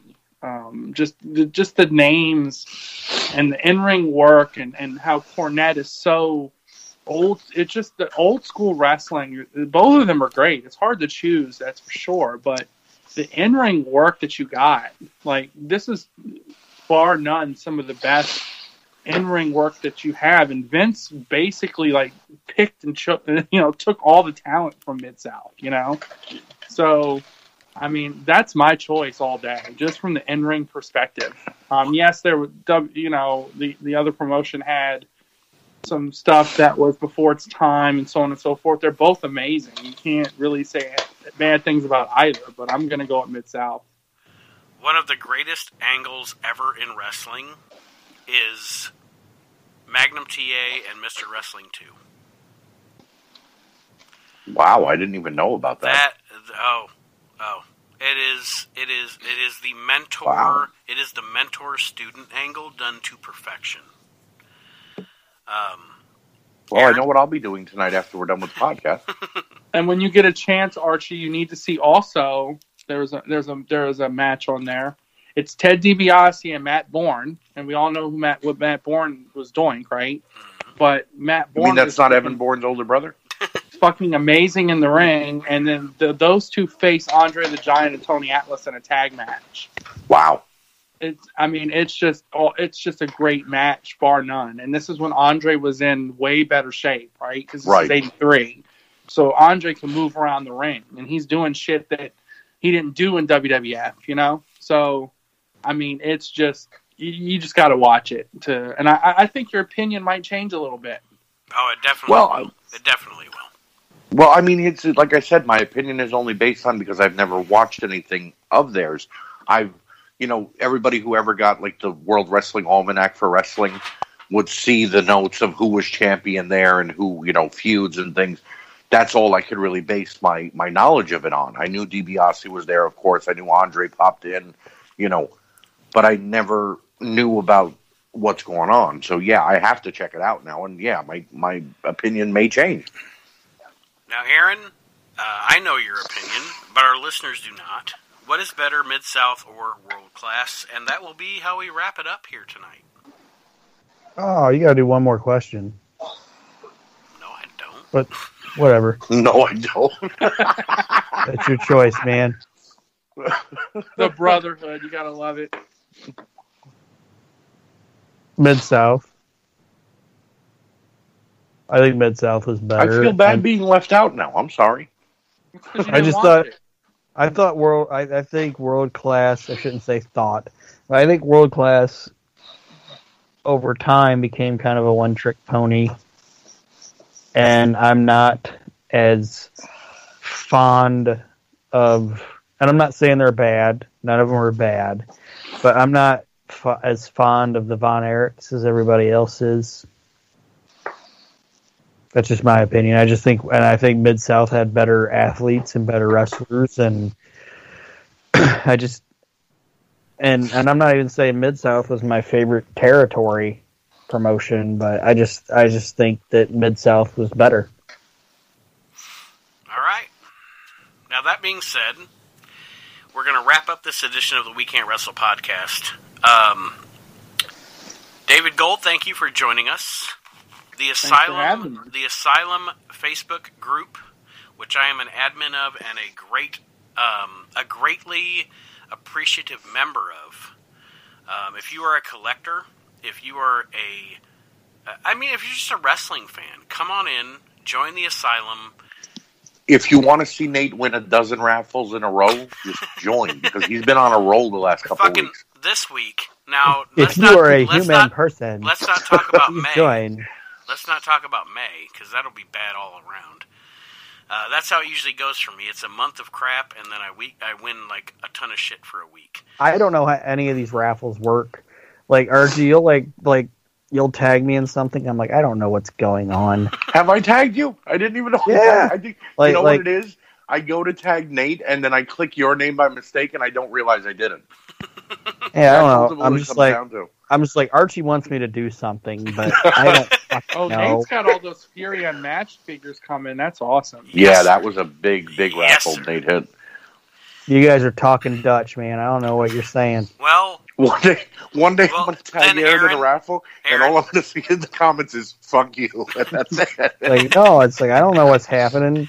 He'll say close it, and you'll PM him and go, all right, $100, and he'll go, what the fuck did I close? Aaron, Like, I'll just buy the shit with my own money. Aaron, if you don't know what's What? going on, let me do what I'm doing here and let David talk about the asylum for a moment.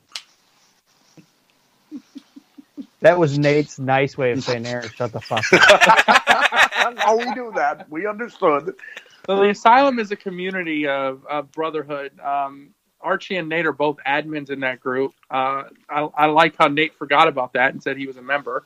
He's also an No, admin he said he was an admin, though, too. in He the said that. Asylum. Just want to make sure I threw that on in the pot there. But it's a community, and we happen to do events on the page, and we do a lot of free stuff, and people get a lot of free stuff, right? So, Yep. but we look at it more as a community to escape, get away from the thoughts and the crap that's going on around us. Yes. And just enjoy the hell out of wrestling. And there's a lot of sexy figures, and I say sexy, I'm not using that loosely. A lot of sexy figures on the page, and we do put them up in events. And to Aaron's point, not everybody knows exactly what an event is. And basically, not everyone joins an event. I mean, we have almost 2,400 members now, and of those 2,400 members, I'd say maybe 40% of them join our events, and that's okay. Yep. We're not really here to. We do the events because, one, we enjoy them. Two, we want people to win stuff. You can win. And Aaron, how it works is we do a number of spots, right? Like, let's say it's 50 spots. We do $2 a spot, so the figure's worth $100 or whatever the case may be. Let's say you go and say, I want 2 spots. Not my spot. What's that? It's not my spot. It's not my It's spot. not a liver spot. Not your Not spot? your liver spot. Not my It's dog spot. No, not a dog spot. It's an event spot. Sorry, and if I wasn't you could put in interested. $4 and win yourself a $100 figure. For And $4. and I can attest to David Ken and Nate Ken. We have put in little or nothing in to some of the biggest things we have in our collection. You know what I mean? So you got a chance at winning a $100 figure for $6, and now you're just it saves you money and it makes you get something you thought you'd never have.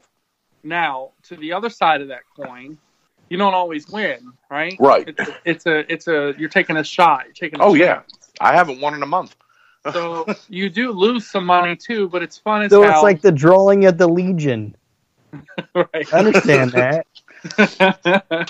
It's like You picking got to a put it in straw. small town person perspective. It's like bingo. So it's just a basically. community. It's a great place to be. We But it's give not away even a just ton of- it's not even just the events. Not to cut David off, we have guys on there who might be from across the pond in Europe that couldn't get a particular figure or belt or accessory there in Europe, so they may trade with somebody who lives in Newark, New Jersey, and now 2 guys who barely knew each other made a friendship because they helped each other out. You know what I mean? I want to let Or- everybody. I'm not trying to cut you off, Archie, but I want to let everybody know that Archie and David are 2 very, very, very good friends of mine that I Yep. have never met in person because of this group, because of these groups. Right. You know, And I've never met Archie, and I've known him for almost 3 years. almost 3 years. And we met because of a figure. He saw something I made, which that was when I was at the beginning of customizing. And he's like, I like that. And I'm like, thanks.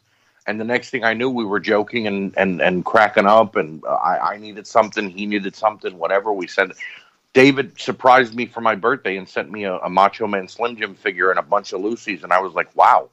And to Nate's point, complete stranger, never met him, but we're that close that we send each other birthday, Christmas presents. If we're sick or we don't feel well, it's a community because you're making a friendship and a bond with somebody that, even though you've never seen them face to face, you understand what they're going through, what they're doing, and what they might need. So you look out for them. And Archie's being modest. It might have started off a figure, but it really launched when we would lose a lot of events together and just bitch to one another in private messages about how much we lose. Yep. And then it got even more insane when like I would have a figure for sale, and I like, all right, I want 25 ship. How about 15? How about 18? How about 19? 19, 20. David used to tell me that I haggled like the guy on Pawn Stars. You know what I mean? I would always lowball him, and I wasn't trying to. I was new to collecting. I didn't know what some certain things were.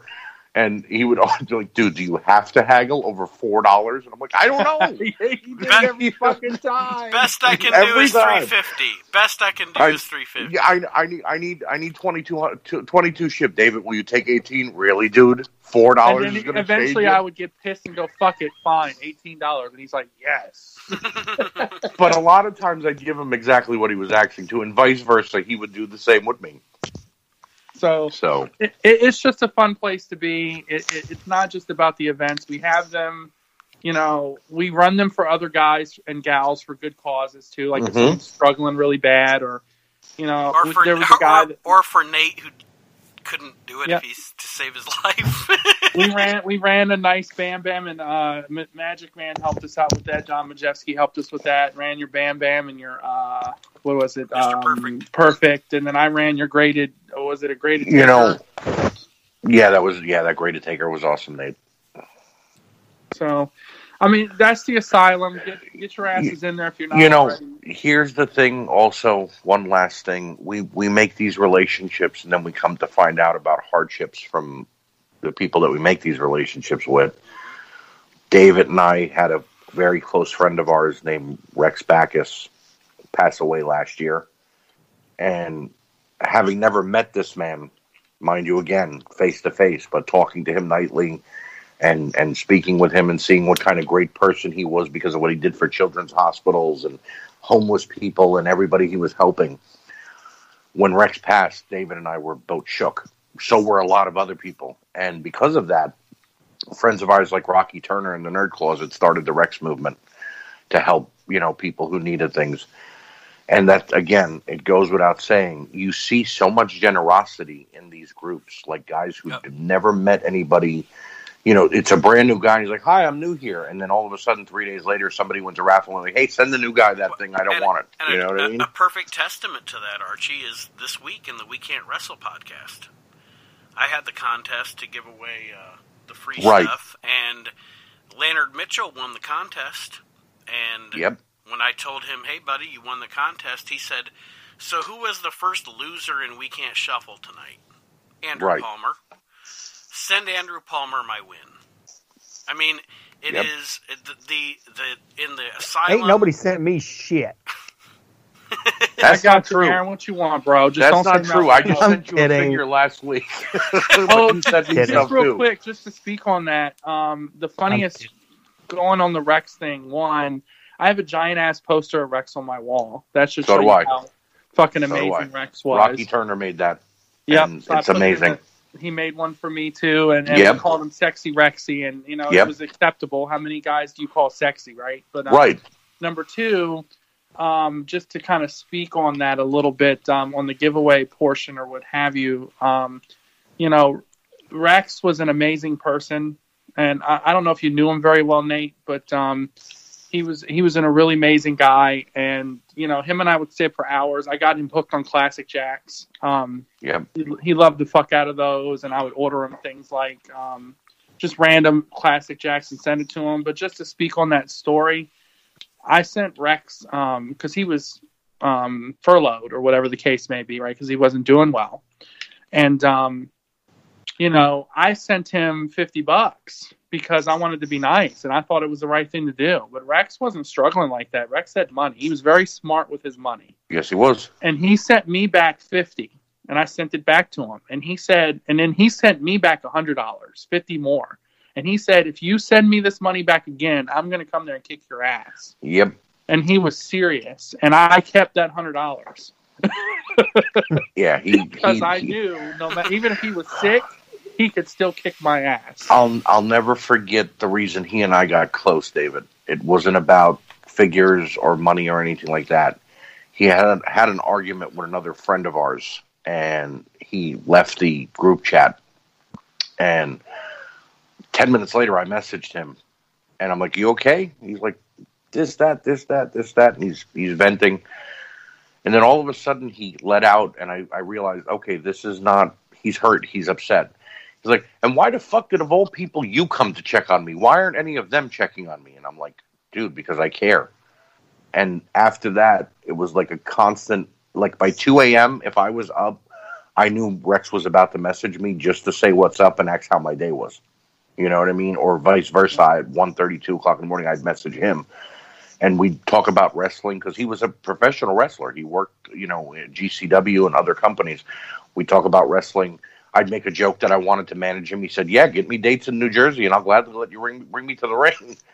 Well, he was going to start my training. I was supposed to go and fly down and meet him because I was going to start training to get in the ring, actually, and believe it or not. And he was going to start training me and stuff and getting me on the right track on what I should eat and stuff because he was very good with what he ate. He helped me with my back problems, and when they first started, he was trying to help me out and tell me what to take and do. And I like I said, when we lost him, it was like losing a brother. Even though we never met him, even though we were not face to face with him at any point in time, the whole wrestling community went, "Wow, that really hurt. That was not something we were prepared for." And the funny thing is that day that I found out at 9 a.m, I messaged him, "Hey, buddy, how you feeling?" Because he was doing bad. And then about 4:30, 5 o'clock in the afternoon, I got word that he passed, and I went, Jesus Christ, that was my last message to him. Hey, buddy, how are you doing? You know what I mean? And it's just a pure testament of what this is. It's not toys. It's not raffles. It's a bunch of guys and girls, believe it or not. There are women in these groups. It's not toys. Hanging out. It's not toys. It's not raffles. It's not podcasts. It's community. Right. It's communities. It's communities. This is social distancing at its finest. It's a bunch of people around the world talking to each other over the phone, on live stream, on podcast, and cracking up because, well, we have no one else right now, so might as well have somebody. We were already social distancing. What you talking about? You got damn right. I'm saying. Ain't nobody wanting to be around me. The best story I have, though, I'm absolutely terrible in person. When it comes to me preferring the wrestling group friends that I have, as opposed to friends or family that I have sometimes, WrestleMania last year, I was meeting up with guys from other groups, and we were all going to, tailgate and meet up for a couple of days beforehand and do things. My brother's like, hey, do you want to go to TNA? They're having that Impact pay-per-view in Roadway. I'm like, no, I'm going to meet up with guys from the wrestling group. Why don't you come with me? And my own brother literally told me, you're a sellout, F you, and hung up, and we didn't talk for a week. Jesus. And I went to Mania with my group friends, as opposed to my brother, who was supposed to go with me. He went with somebody else. And I went, wow, that should show me that maybe certain people care about me more than my own flesh and blood. That would that would never happen to me because I have to, I don't know. You have to drive. I have to drive. Speaking of that, we were at the.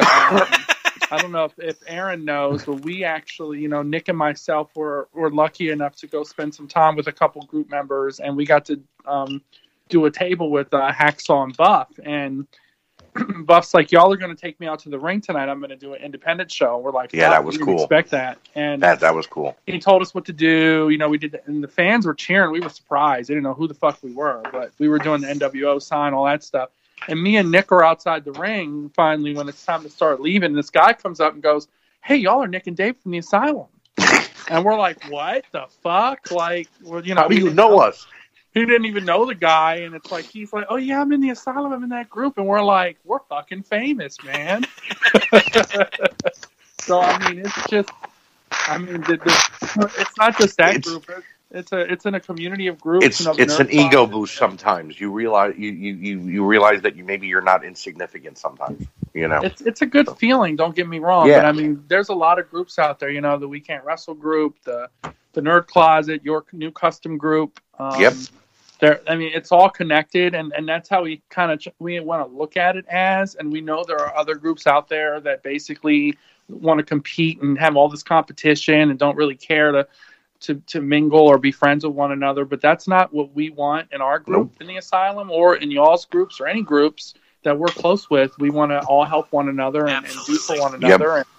and show the love and support that we have. If one grows, everybody has to grow, because if only one is growing, then everybody else looks weird. Like, why is that one group showing more? I told my wife the other day, I said, it is very cool to me how many common members the Asylum, World Championship Customs, and We Can't Wrestle have. It's right. I love it. It's a community. I absolutely love it. I think we are building something that is amazing.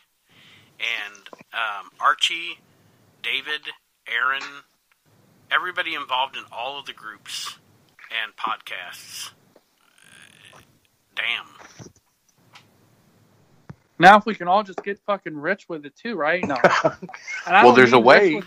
That's what, at the end of the day, like, why do people want to argue with each other and be like, oh, you know, it's like none of us are fucking making money off of, like, I mean, some of us might be making money, but none of us are, like, you know, paying off our cars. Man. Right. Yeah, we ain't the $1 million fake, you know. We ain't losing we ain't paying off our cars and shit. We certainly ain't Zack Ryder. Yeah, half of us. Oh, I knew that was coming. More than half of us probably ain't even wearing pants. You know I have shorts on. I'm not wearing pants. I'm not you never wear pants, David. You were on Pornhub before you got on here. Right. I have That's to why pee. I was so shocked when Nate called. I had to put it away. It was like, hello. Oh. What's up? I'm up. Pornhub is like Netflix right now. David, are you still there? Do you want to continue watching? And I got Disney Plus up in the other tab just in case, like, you know, if someone wants to visit, like, I exit out. Look, I was watching Disney Plus, I swear. Yeah, but wait a minute. Pantsless, and no, I don't think that's a good thing to be watching when you're pantsless. When Moana grew up, I'm just saying. It's like, are you still watching Wizards of Waverly Place? Jasmine from Aladdin, I'm just saying, bro. I mean...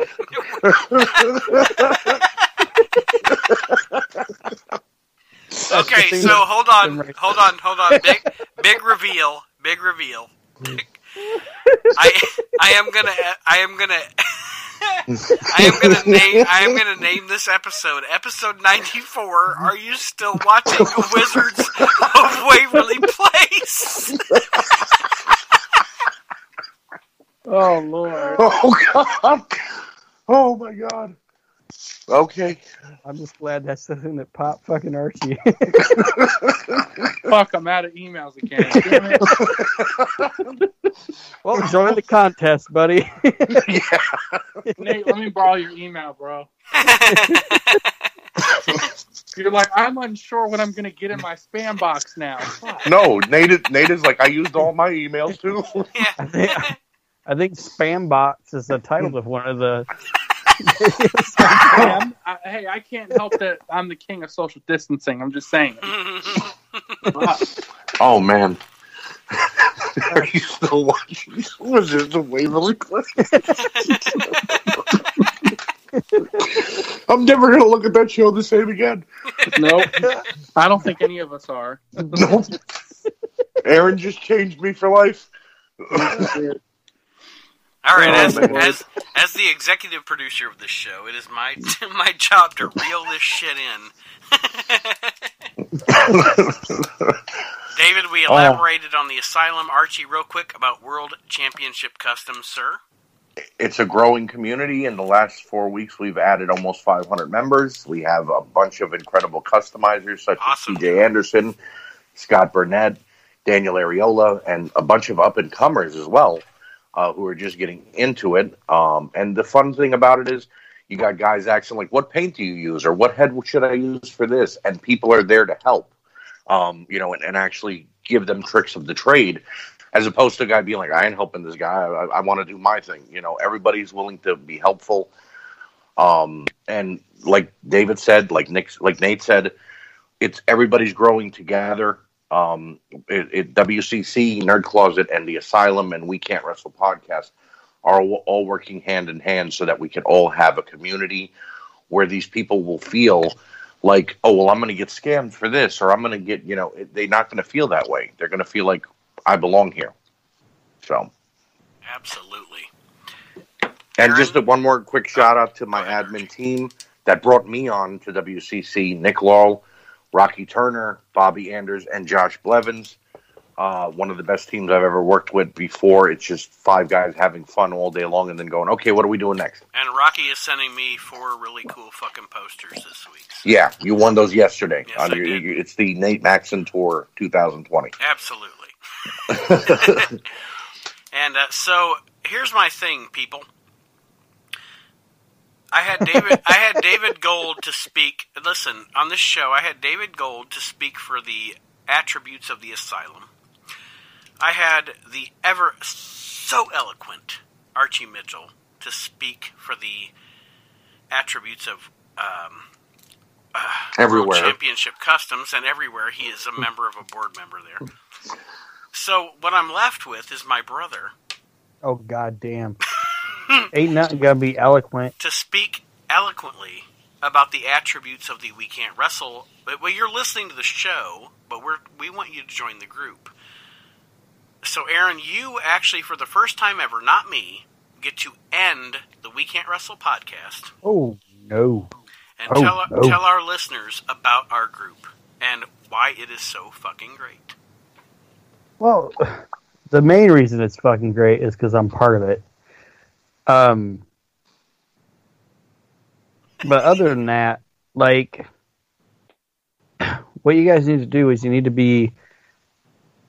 See, I don't want to talk about it.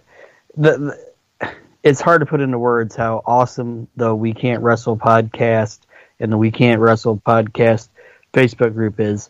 And more people need to contribute to it and talk about it and be on it, because it doesn't just need to be about wrestling. You guys can post whatever you want on there. We're not going to say, don't post porn. But, whatever you want. Damn it! I'm making the page. David, I'm deleting your post right now. Don't worry about it. Okay. But, see, I'm not an eloquent person, Nate. I'm not a salesman. Keep speaking the way you were. You're perfect. Basically, it's a group where you guys can feel free to say whatever you want. You're not going to be judged. You're not going to have somebody tell you, oh, you're stupid or you're wrong or whatever. I know I said it was just you, but I'm going to butt in. Thank you, because I'm not good at this. In our group, you can say, post, and express any opinion you absolutely want to. Unless it is racist, bigoted, that is it. Other than that, I'm not going to delete anything. If you're a racist piece of shit, you'll be blocked. Please leave. But other than that... I didn't even think that needed to be said when I said post whatever you want. It does. So I can post pictures of me reading the Playboy magazines from the 90s? Yes. Just scrub out the nipples, and I think it'll be okay. You know why I hated Playboys? They had too many damn articles. David's like, I don't want to read an interview with Ralph Nader. No, I want fucking pictures. I want to be a masturbator. Yep. Just to chime in, because I've been a member of the We Can't Wrestle podcast group for quite some time. I only just became an admin like 2 weeks ago. Damn, you're an admin every fucking where. Everywhere. Yes. I said earlier in the show, David, before you joined us, I said Archie's on more board of directors than Bill Gates. Well, okay, I'll phrase it this way, and then everybody can say what they want to say. The We Can't Wrestle podcast does not discriminate. It doesn't care who you are, where you're from, what you do, your social income, your social standings. Just come in, be a decent person, have a great opinion, and don't be a dick. And Aaron won't make fun of you that much. And I will make fun of you, and you can make fun of me as much as you want. Dish it out as good as we dish it out, and you're perfectly fine. And the best thing about it is the fact that I will put up random fucking episodes of wrestling, and y'all can watch along. Right. Which not enough people are doing yet. I don't know why. We'll get it there. We need some people watching fucking wrestling. But to Aaron's point, to put it in more layman's terms, there may be somebody named Karen in our group, but there aren't any Karens in our group. No one's going to pick on you just because you offended their beliefs for that 24-hour period of time. As long as you're a decent person, you're more than welcome to do whatever you'd like in the group. And on a side note, Aaron is still watching Wizards of Waverly play.